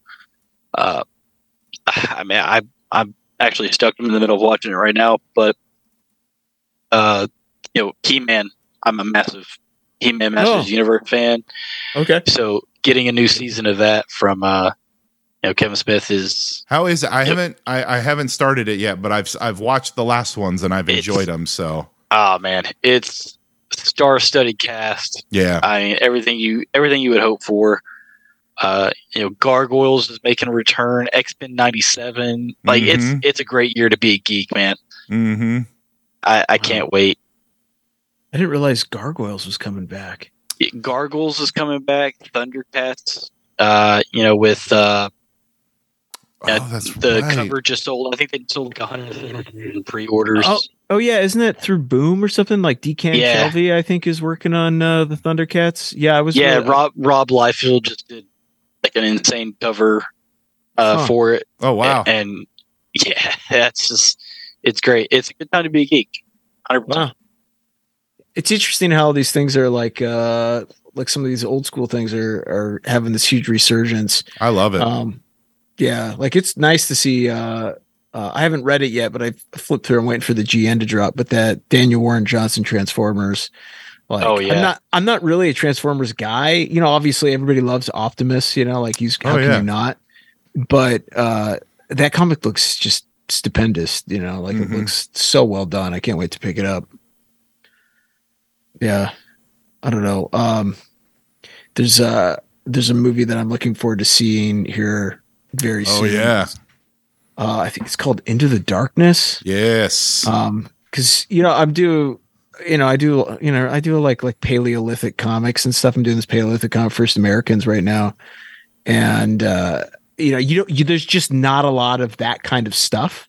Yeah, right? the Native American horror story, right? Where they like have to keep going deeper into the woods. Yeah, I think this one takes place in Europe. I think it's like 43,000 years ago. I think it's like people coming up from like Turkey, like the Cossacks or something like that region, and moving up into like Northern Europe. And then they're encountering, at least in the trailer, the way they're structuring it, like they're encountering, like it might be like demons or something, which is, you know what I mean? Like some kind of like spiritual thing. I have a theory though. I think the twist in it is, I don't think it's demons. I think it's because there's you have multiple types of people, like hominids, like I think it's one type of human, like one of our ancestors coming across from maybe one of our other ancestors, but it's from a different region, and it's their interaction. Like how would they perceive? Like how would we perceive? Like if we just discovered there was another, like Neanderthals were still existing, like right? We'd be pretty scared of them. I think it's that. I think it's so like it's through that lens where like you're seeing something that you identify as yourself, but it's different enough, so all of a sudden it becomes really scary. I could be wrong. Maybe there's demons and all kinds of weird shit going on. Either way, it sounds cool. Yeah, I don't know. I just love all that. Definitely gonna watch it. Yeah, like did you guys ever see Quest for Fire? Did you ever see that movie? No. It came out in the 80s, and it was kind of the same thing. If you ever get a chance to check it out, it's really good. Not a lot of talking. It's one of Ron Perlman's first movies. Okay. He plays like a Neanderthal guy, but then like, so they're like Neanderthals, and then they go down into like Africa, and what it is their fire gets extinguished, and they're searching for fire, and they find another group of humans, so like in the cradle of life essentially. Like they find this village, and they have fire, and then it's gifted to them by these other people, and then they take it up north and share. It's a great fucking movie. I don't know, it's one of the few like actual, like I guess you could say like ancient people's movies that's somewhat decent. It's not like I'm sure people would rip my face off, but Clan of the Cave Bear, which is super hokey and just goofy. I don't know. I tried watching it. But I don't know. You guys remember Clan of the Cave Bear? No, I don't. Am I dating myself here? Am I sounding like super old? Yeah, and we're the same age, so I don't know. Yeah, but I hang out with like people in their 50s and 60s. So Yeah, it's like I just watched a lot of really weird movies that I don't know. Yeah. yeah. Well, if you get a chance. Are you a theater guy? Are you like a big movie theater guy, Ludie? Oh yeah. Okay. Is there probably what one are you looking forward to? Which is the one that's going to get you into the theater? The easiest sell for you to get there? I mean, easiest sell hands down. Deadpool 3. Yeah. I feel like that movie's going to make Wolverine, $1 billion. Deadpool. Yeah. Yeah. Before you came out, you know what we were just talking about? You've heard the rumors, right? What's up? So they're talking that there's a rumor that Kelly Hu might reprise her role as Lady Deathstrike, and that also what's her name's going to come back as X-23.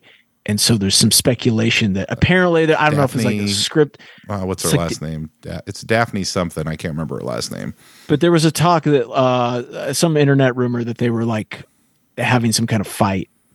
So you were going to get Lady Deathstrike versus X-23, which would be, I think, really fucking cool. That'd be great. Well, I've seen like some leaked set photos where Sabretooth and Toad from the original X-Men movies. Yeah, I saw that What? too. Yeah. Sabretooth is coming back too? Which is weird. It's not Liv Schreiber, right? They got the original guy. It's the other actor. You know why? It's because Liev Schreiber is a respectable actor. He doesn't have time for this bullshit. That's why. I mean, listen. Yeah, Ryan Reynolds has got a phenomenal like disinformation campaign Oh, going for that. great. But he posts so much fake stuff. Like this, it's amazing to me how much he spends. I don't know how much time a day him or his media team coming up with fake images. I'm just fucking with Deadpool, people. like, I love it. It's so funny. You don't know what's going to be in it. Yeah. No, we have no clue, but I love it's so rare you get to actually speculate about something. I feel like Deadpool's one of those few movies where you can actually speculate and like, shit, man, the Hulk might even show up. Who fucking knows? Yeah. I think it's funny that you say Liv Schreiber. He's too respectable. Meanwhile, you've got Hugh Jackman who just wants to make musicals now. The dude's almost 60. That how much juice did they give him to get back into Wolverine shape? Like, yeah, he's jacked. Poor bastard. He's Hugh Jackman. Yeah. Listen, I was just joking about we'll leave, but I think like people forget like Schreiber used to be like he was like the indie like film guy. Like it was all film festival stuff, like like Woody Allen type movies and stuff like that. Like it's kind of interesting to see that. I don't even know how the fuck they got him to play Sabretooth. Money. Yeah, I mean he did a good job. Usually does it. Yeah. I mean he did a great job. Like he was one of the few interesting characters in the movie, but the movie just happened to be, let's be honest, like The Rock says, it's the biggest piece of dog shit. Yeah, I think with Deadpool 3, like what makes me so excited though is because of the way they've set up that universe is everything is fair game. He's so meta, he breaks the fourth wall a lot. I'm excited because I feel like they're going to make fun of like the multiverse trope that they've been 100%. using, and because I'm so tired of the multiverse, but I'm excited for that one because I feel like they're just going to make fun of it the whole time, which is going to be great. Look, I fully expect Owen Wilson to show up, Tom Hiddleston. I think everyone from Deadpool movies is going to show up. Yeah, he's probably going to have probably either the old or young Magneto. I guarantee. I money's on Patrick Stewart showing up somewhere. I'm always down for Patrick Stewart to show up. He can show up anywhere, and I'm happy. Didn't the was it the younger X-Men crew make an appearance in Deadpool 2? Like, wasn't there like a scene where he's like, "Where's all the X-Men?" This big mansion, close the door. They close because they're teaching a class or something. I remember that. I was like, "Oh wow, they're there! Oh, look at that!" Yeah, now they're there. I heard that James Marsden is supposed to be in it too as Cyclops. Cyclops, yeah. Famke Jensen. Phoenix. Jean Grey. Yeah. Halle Berry is rocking some silver hair right now. Interesting. Oh, that'd be cool if they gave her like the old 90s the mohawk outfit. Give her the mohawk. Yeah. Oh, from the 80s? Was that 80s or was that late 90s? 80s, early 90s? Yeah. Okay. I mean, she had it in X-Men 97 as well. Wasn't that when she like lost her powers or something? Didn't she lose her powers for a while and probably. She was just Don't like they all at some point? Badass. Yeah, it's like a recurring theme. I think she became like a mega level mutant. Stuff like that. Just bring back. Come on, put some respect on Jubilee's name. God damn it! Like, why can't they? What? I agree. Yeah, I want the yellow trench coat and the weird, goofy glasses. Like, come on now. I'll be honest with you. I just want to see Channing Tatum show up as Gambit for like 5 seconds, just so the entire internet will just lose their minds. Wasn't he supposed to be a Gambit movie? He was with supposed him? to. For years they talked about it. Yeah. Huh. Never happened, huh? Mm-mm. Wow. Yeah, I just wanted to show up for like 2 or 3 seconds dressed as Gambit. Yeah. Very X-Men 97 comic book accurate. Yeah. And he's cool. He's cool enough. He would just pop in for cameo, like a 5-second cameo or something. Yeah. Kind of like what Brad Pitt did in the last one, right? Well, between the 3 of them, they all just kind of random cameo in each other's movies now. You've got Bullet Train. You've got That's right. Yeah. What's the one that Channing Tatum just did with Sandra Bullock? Oh Yeah, yeah. I just watched that. It was actually pretty Hilarious. Yeah. Yeah. My wife threw that on. It's gonna be a total chick flick, and I haven't laughed so hard at a movie. Okay, I'll have to watch good. it. When Brad Pitt shows up, it's great because he's so over the top, but he's just so you're like, wow, he's like Channing Tatum's like falling in love with him. It's great. It's so amazing. It's it's a good movie. It's worth reminds watching. Channing Tatum play the lovable idiot is just a role he was because he plays like a Fabio like character where he's like a book cover model for Sandra Bullock, right? And then but everybody thinks he's you know how like all that stuff is. Yeah. I'll have to see that. Yeah, Brian, I think you would actually like it. Is it streaming?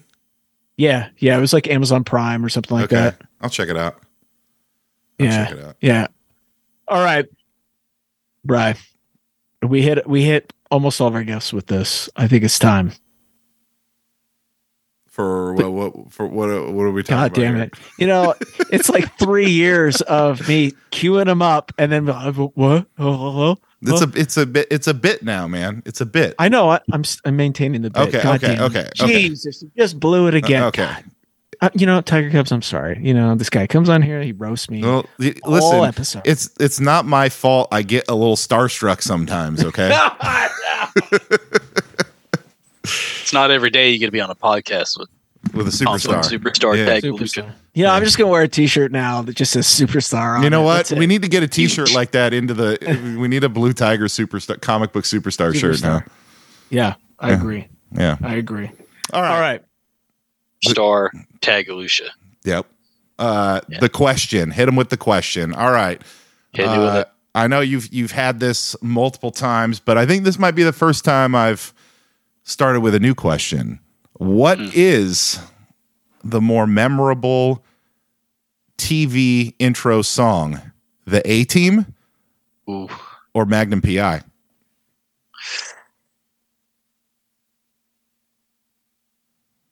He's thinking, folks.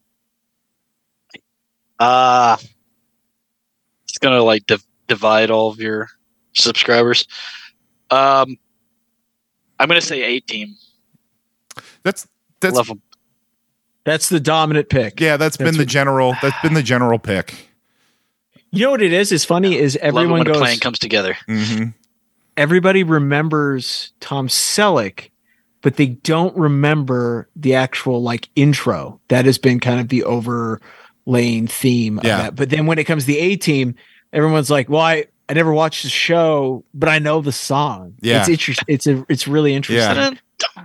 Yeah. Like my wife has never seen the original A-Team, but she knows the song. Like, First of all, shame on her. Where was she raised? A barn. Yeah. Oh, God. Yeah. Ugh. It's too bad. Okay. The real question, and that wasn't the real question. That wasn't the real question. The real question is, okay, if given the opportunity for any sort of to write a comic miniseries of any licensed property out there, doesn't have to be a comic book character, could be a movie, a TV show, or whatever, a book, whatever. What would you want to do? It's a great question. I think you asked me this last time, and I told you my idea for a Deadpool character, which would be like a dream comic for me. Mm-hmm. Which hasn't materialized yet. I'm still holding out hope. It could happen. I think honestly, either He-Man or I'm going to say Mortal Kombat. I would love to do a Mortal Kombat. There we go. Book.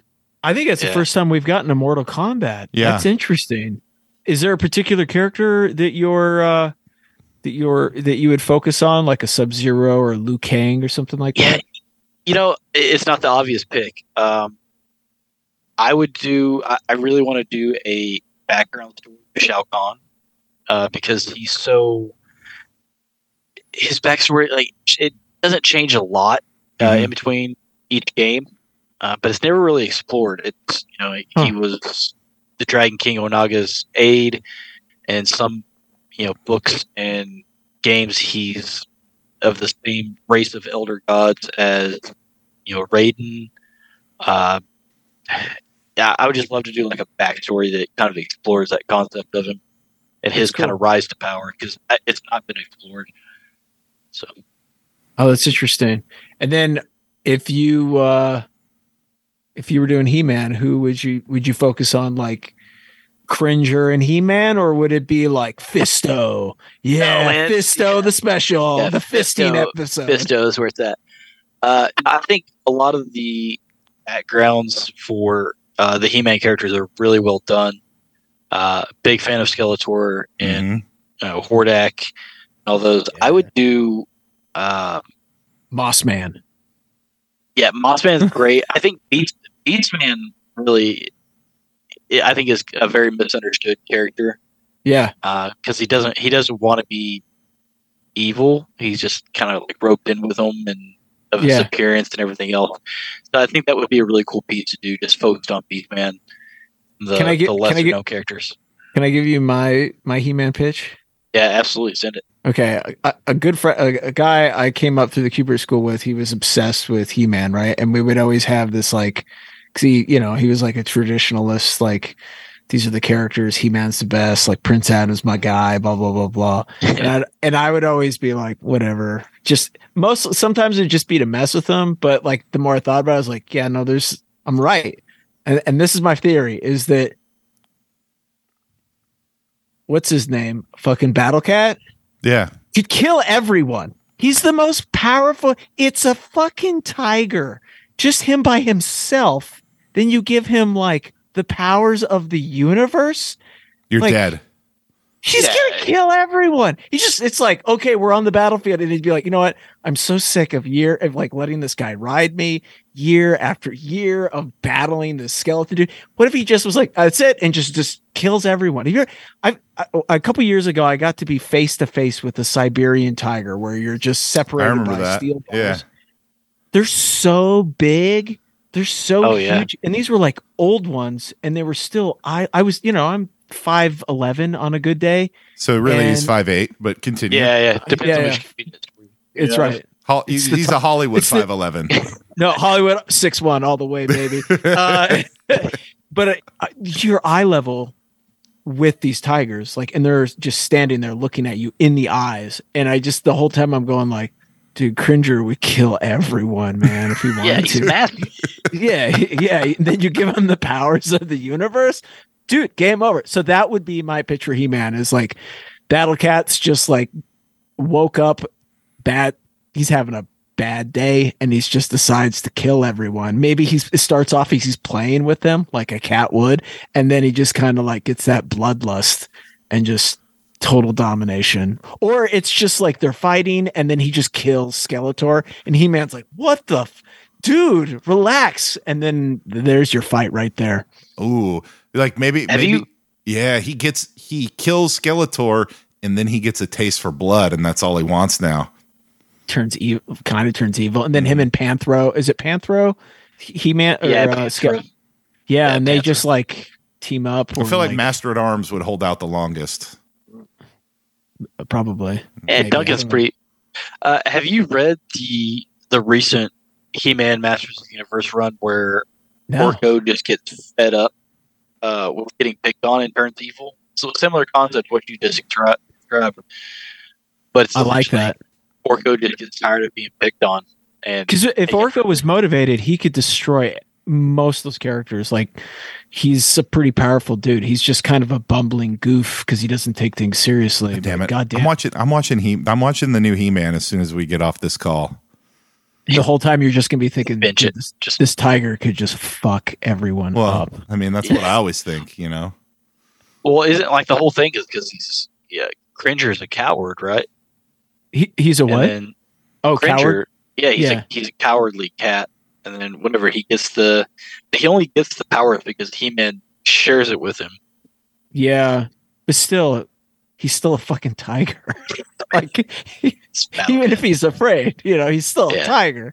I don't know. It's just, that's the thing. It's always like, dude, now he's got powers of the universe and he's the size of a Clydesdale. Like, that's so terrifying. That's so scary. Mm-hmm. a 2,000-pound tiger just ripping through like everyone. Yeah. Yeah, Oh man, I'd read that. Yeah, 100%. that's my pitch. Trademarked by I always have these Comic pitches book for superstar. characters like Batman and other characters that Bry's like, no, man, like no one's ever going to publish that because you're literally killing off the characters that the entire franchise is named after. Like I like it though. That one I support. you support that Battle Cat just kills everyone. Anything where It'd be a tigers one-shot. are You just call it a Halloween special. Yeah. And it's the just oh my alternate God. universe. Yeah. Oh yeah, 100%. Yeah, it's an Elseworlds tale. Yeah, let's do it. Yeah, maybe. Yeah, come on. Who's got the rights to? Is it DC still? Dark or is it Horse. Boom? Hasbro. Who's it? Dark Horse is publishing He-Man comics right now. Oh yeah. But Dark Horse, hit me up, man. But here's the thing, and then you make it multiverse, and then that Battle Cat, after it conquers, it ends up in another universe with He-Man, and so now they all got to team up to go against him. What does this sound? Oh yeah, so like MCU style multiverse. Right? Multiverse, baby, let's go. You It's know like I a love good- multiverse where Skeletor's the good guy. He never got turned into Skeletor. He just stayed It's like Keldor. Yeah. Keldor. Oh my God. That would actually be really interesting. It turns out he's like a great ruler, great king, like he's empathetic. He doesn't segregate Beast Man off into the woods, actually treats him with respect. Oh, Dude, it's all just a coming matter. It's a matter of perspective here. Beast Man is actually like, dude, I think we got like a civil rights book here, man. Like, here we go. Here we go. And this is how comics come together. yeah. I mean, this is also how you never get employed ever. Yeah, but- that too. But Well, Tiger Cubs, if you're listening, right into Dark Horse, let them know. Let them know that you want this story, and there's only one man who can deliver it. Comic book superstar. Yeah. Tag Delusion. I should think have we seen get that. like 6 more in. I should have seen that one coming. Yeah. All It's right. going to be on a T-shirt. It will be available soon. Yeah. Can you make Great. that a stretch goal, a T-shirt of comic book superstar Tag Delusion? Yeah, 100%. It's got to have my face on it though. Like, We can 100% throw some Blue Tiger Revenge merch in there. okay, There yeah, we go. let's do it. I'd be down for that. Yeah. that'd be sweet, man. All right. Well, we're starting to wind down. Yep. We've been, it's a work night for everybody, so we want to, keep it tidy here. Yeah. Let's go into what's everybody reading. I Okay. want to know. It's been a while since we've done this one. It's been a couple weeks. I don't think we've done what's everybody reading for a couple weeks here. No, we yeah. haven't. Yeah, literacy. It's an important aspect of life. So, Ludie, you're our esteemed guest for today. What's on the old nightstand? What are you reading to wind down? Currently, I have 3 books. I am reading, first and foremost, and you guys brought it up, but Godzilla versus Mighty Morphin Power Rangers. Okay. Oh. I'm a sucker for the classics. Yeah. If you throw Godzilla into anything, I'm probably going to. Other than that, Scott Snyder. I'm going back into this research phase that I was talking about earlier, where I just consume, try to learn as much as I can. I picked up American Vampire by Scott Snyder. Oh, yeah. Oh. How do you like that? I went to school with a guy who was obsessed with that. He thought it was like the best. It's hard to put down, to be honest with you. Really? Okay. And then doing a lot of like noir research for my new book that's coming out. So I'm reading X-Men Noir by Van Lint and Calero. Nice. Cool. Wait a sec. What's this new book that's coming out? Oh, so I think we talked about it last show, actually. It is a noir retelling of public domain characters. Oh, that's right. That's Yeah, right. yeah, We did yeah. discuss that briefly. We touched on it. Okay. Are you guys currently in production on that then? We are. Yes. Wow. Yep. Script's almost done. We've hired an artist. And it's coming along pretty nicely. Awesome. Can you give us any hints at some of these public domain characters you might be tapping into? Ooh. We'll give it all away. Six Gun Gorilla. Yeah, Captain Hook. Okay. Peter Pan. Yeah, so Captain Hook, Peter Pan. The Three Musketeers, Zorro, and a very dark, unique take on The Little Mermaid and Christopher Robbins from Winnie the Pooh. Cool. Oh, cool. Yeah, oh, man, that sounds great. Very dark take on it. It's great. The script treatment is, I think I've read it maybe 100 times. It's amazing. That's great. Are you writing that, or are you just No. I'm just publishing and editing on that one, and then I currently have another series coming out that's very the process for it. I guess. Did you guys ever watch Thundar the Barbarian? Yeah. No. The old cartoon. Yeah, like the Hanna-Barbera. Yeah, and it had like he had like the beast. There's like a beast man and stuff, right? Yeah, like a weird lion Chewbacca. Yeah, and then they like had the like flying dragons that shot like lasers out of their like horns and shit. It's such a strange concept. What's it called? Yeah, Thundar the Barbarian. I don't think I did.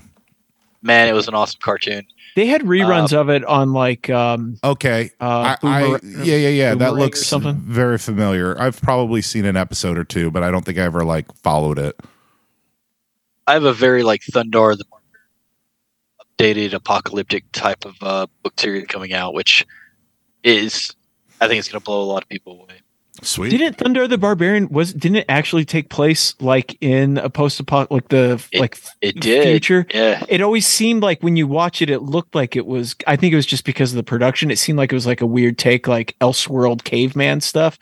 But they would, it was one of those. It was like in the year 3000 or something like that. Yeah, and there's like it was one of the first. I forgot what the animation style was, but it led the way in that animation style. You see the background, like, busted, broken Statue of Liberty, and the Eiffel Tower and everything, like little drops of, hey, this is Earth so far in the future. Wow, So and you're writing this? Yeah, I am. So I kind of took that concept and ran with it. I'm like, what would our current Earth look like, 2,000 years in the future? Wow. And I ran with it. Who's your artist on it? Just curious. So artist hasn't been named yet. Ken Kreckler is helping me write it.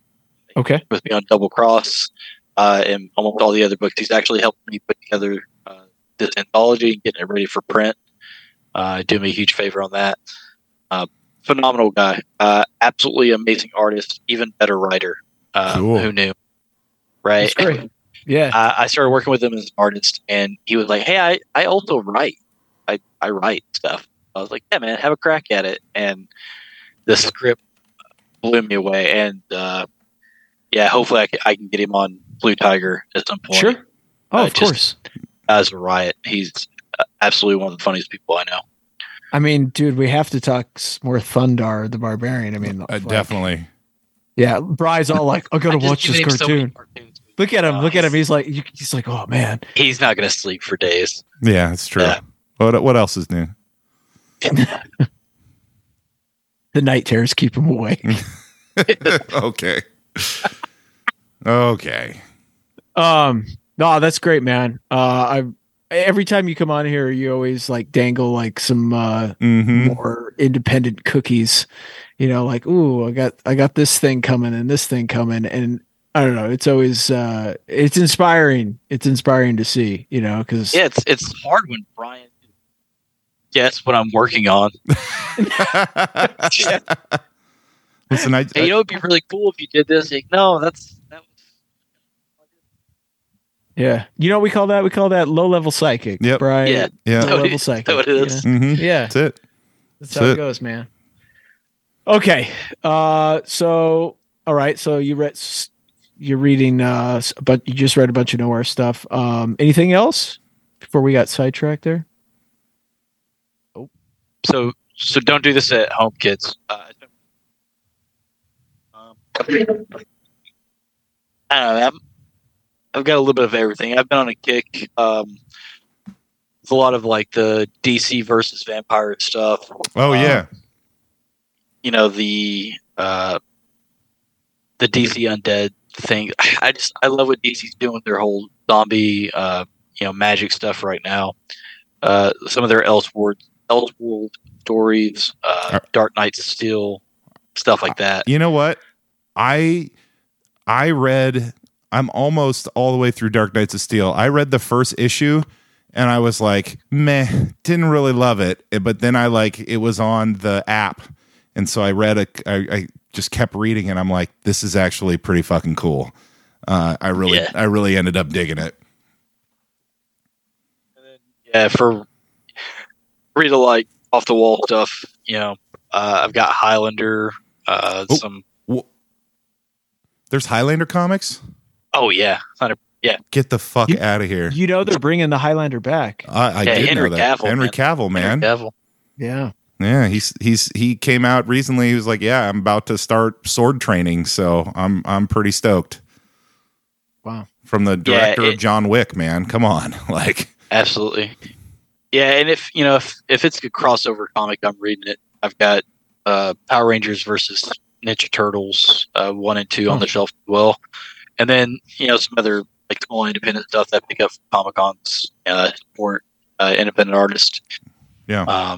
I got Gabe Chang, his new book in the mail. He just did the Requiem and Welky for Warden Comics. Yeah. So I've got he sent me one of his graphic novels that he did that I'll be diving into the next day or two as well. I am cool. really excited to get Requiem and Relk, man. I'm really excited to get it out. Man, I hope it shows up this week. Amazing. I hope it shows up this week in my mailbox. So I'll be reviewing. I'm going to review it on the show. So I'm excited. No, absolutely. I mean, and what a wonderful team to work with as well. Yeah. I mean, Colleen Palmer is. She doesn't get enough praise. We're big fans. We're big fans of Colleen. Amazing. Yeah. That's one thing I'll say, man. You put together some teams of not only like just fun creators, but like really nice people. Mm-hmm. I'm always just amazed at how nice they are. Just because, like, I don't know what it is. Maybe it's like I think on their own, most people in the comic industry are pretty nice folks. But then once you start like getting into the inner workings of like working, it's just like, you see all sides of people sometimes. And I'm always just amazed at like whenever we talk to your teams, man, they're always just the kindest, just super warm people. I don't know. I find it's just really cool to see, Yeah. It's just really cool to see. You want to work with people like that, you know what I mean? That are they're all about the art itself. Yeah, I've been really lucky to meet some great people in the industry, and yeah. I mean, for anyone out there listening, just go to a Comic-Con and talk to people. Just walk up and down the artist alley and just let people tell you about their stories. I mean, they're so nice, and they just want to get their art out there. They just want to pursue that dream. So, I've had a lot of fun helping them do that, and I've made some great friends along the way. So, yeah, man. Yeah, right on. Same here. Bri, what did you read? You're gonna be disappointed in me, man. I haven't read anything because of my DC trip. Been so busy. Just partying in DC, rubbing elbows with all them bureaucrats. Huh? Yeah. I did. So I did on the plane ride home. I did watch. I revisited a show, but it's not. That doesn't count as. No, it doesn't. It doesn't count. I revisited the Netflix Daredevil show on my flight. Hold up. Oh yeah, it's still great. Still really good. Still the best show that Marvel has done. Period. But yeah, no, I haven't. I've got a stack that I need to read. So I hate how they're just peppering him in. Like, just bring him. He's the back. show back. Yeah. They're filming it right now. Yeah. I mean, he was in Echo, and Was he in She-Hulk too in an he episode was or in two? She-Hulk. Yeah. But I didn't watch either. So for the show, they fired the showrunner and all of the writers, and then they brought in a new person and new writers, and they're basically like they brought back all of the cast from the Netflix show. They brought back Bernthal is coming back as Punisher, D'Onofrio back as Kingpin. So they're doing the storyline where Kingpin becomes mayor and bans vigilantes in New York. That sounds fun. Which I think will be cool. Watch that. Amazing. Yeah. So I've been watching that, but I have not read this week. So Tad, what have you read? What does a superstar read in his free time? What does a superstar read? That's what that's what the Tiger Cubs want to know. Okay, well, get ready to be enlightened, boys. And girls and people. I was referring to you guys. I know the Tiger okay. Cubs are enlightened. Okay. I know that they are. They've been drinking that tiger milk. That's true. So I went a little highbrow, and I'm a big fan of the Italian artist Sergio Topi. In my opinion, he is right up there with. And if anyone disagrees with me, I'm just gonna say it, they're wrong. But he's up there with like the likes of Mobius and Joe Kubert. Like he is, Toth. He is one of the fathers of awesomeness to come out of comic books. Anyways, so I forget the name of this. I think it's Magnetic Press. Mm-hmm. Every couple months, they put out like one of the collected works of Sergio Topi. You've got all of them, right? Nice. Yeah, I have all of them. This one literally just dropped like a week ago. Like when I bought it, like it wasn't even loaded up on Amazon yet. I just happened to see it like coming to comic shops. I ran over to the comic shop and picked it up. And so I think it's volume 10. And this is really interesting because most of the stuff he's done in the past has been like it's like historically dated stuff. Right. So it'll be like Arabian Nights. It's all stuff that takes place like, World War I or Paleolithic time or, Shackleton's Explorer. Anyways, this is the first one that I've gotten where it's futurism. So it's like this kind of like interesting take on, I guess, it was just like sci-fi stories. And Sergio Topi doesn't do a ton of sci-fi stuff. And if you're familiar with the way he approaches the artwork, it's very organic. And so he took a very organic approach to the futurism that he's expressing. And he gets into all kinds of stuff. It's interesting because these stories are from the 70s, right? But he's exploring like avenues of like AI and, and then like today there was announced the whole Neuralink, the first patient to ever have a Neuralink. I guess that was. There's a whole story in here that's about that. It's about that entire concept. And it was just interesting because I think we forget, like if you don't read a lot of the stuff from the past, you forget that a lot of these things that we're seeing kind of come to fruition nowadays or even discussed, these were all ideas that were being talked about as far back as like the 20s. You know what I mean? And it's really fascinating to see someone like Topi who has this very different approach to sequential storytelling, tackling the kind of concepts that are actually coming to fruition in like the cultural zeitgeist right now. I don't know. I would highly recommend that if you want to see like not only like Vonnegut style writing where it's very voice entrenched, but also like an approach to like the narrative and page flow that's completely different than anything you see in comics right now, especially outside of like your big five comics. Get Topi. Like his books are just, I don't go out of my way to get a lot of collections, but anytime a new book of his is translated and actually is released here in the States, I pick it up immediately. And I find that he's one of the few comic artists where I can take his stuff and give it to anybody who doesn't read comics. Like I can give it to my father-in-law who's not a comic book fan. Yeah. He doesn't really care about that stuff, but he looks forward to when I bring these because he's like, man, these stories are great because they're just interesting. They're very quirky. Some of them are sad. Some of them are funny. Yeah. Yeah, they're all up and down, but they always have some kind of like moral statement about what it means to like live and exist in our world, and like, what are the ramifications of that? It's really interesting. But yeah, so volume 10, it's called Future Perfect. It's part of the Collected Topi series. If you can get your hands on it, any of them really, like Bri, you're really into like samurai stuff lately. Yeah. I think it's like volume 6. It's just called Japan. It's all samurai stories that, cool. Like it's really great. And like, again, like his art style is so unique in comparison to anyone else working in the industry, ever. But very much like Mobius, just a complete unique voice. I don't know.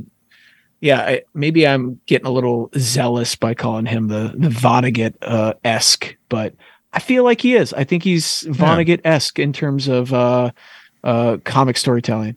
But all right, that's all I got. I like it. That's all I got. And I like, what else I like? I like it's about time for me to take us home.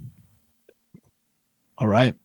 Do it. All right, Tiger Cubs. If you're still tuning into us and you want to continue to tune into us, all you need to do is go to bluetigerrevenge.substack.com. That's the home of Revenge. It's the home of Tiger Milk. We serve it hot, fresh, and frothy there. Go there. You can find backlogs of all of our episodes, all of our pages of Operation Blue. You can subscribe for free, so you don't have to do any of the work. We do all the work for you. Every time we drop a new episode, you get an email that tells you that it's out. You can download it. You can listen to it all right there for free. It's always going to be free. So subscribe, share, find us on Instagram at Blue Tiger Revenge. We're there too. And then if you want good stories, if you're looking for something cool, something unique that you haven't really found yet, go over to Patreon, look up Nar Pig, and give a little. It's $5 a month, and you can get access to Tad's Patreon. Look at him, Tad's Patreon. Superstar Patreon. Listen, nowhere else in the world are you going to get superstar level content for $5 a month, where he's releasing pages every week of his new graphic novel Taiga. Go there, subscribe. Listen, you can make coffee at home one day a month. And then the rest of the time you can buy your Starbucks or whatever, wherever you feel like getting your coffee. But go there, support it. And then last but not least, Ludie, thanks for coming on, man. Let the Tiger Cubs know about the Kickstarter you got going right now. Yeah, absolutely. Thanks for having me. Sorry, I couldn't find the unmute button. It's hard sometimes. Anyways. The O Anthology, Warden Comics. It's our 2024 Octopus-inspired comic anthology. It's tentacle filled, stories never before seen on the page by unique, independent comic creators, and it's over 100 pages of Octopus-inspired adventures. It's on Kickstarter right now. You can check us out over on WardenComics.com. And go over to the Kickstarter. You can find us on YouTube, Instagram, anywhere that social medias are held. Mm-hmm. We're there. Awesome. Come check us out. And you'll see links in the notes to everything there. So it's all there right there for you. Go back an awesome creator, awesome publisher, and enjoy these cool stories that there might be a superstar in there. So that's right. Is all I have, Tad. Do you have anything else? One more in. You kind of took the superstardom right out of my sales there. You're welcome. You plug Taiga. So I got to say thank you. But yeah, Taiga, check it out. Narpig, Patreon, link in the notes. That's all I got. I am all out of tiger milk. Brian. All right, if that's the case, what time is it? Get the music.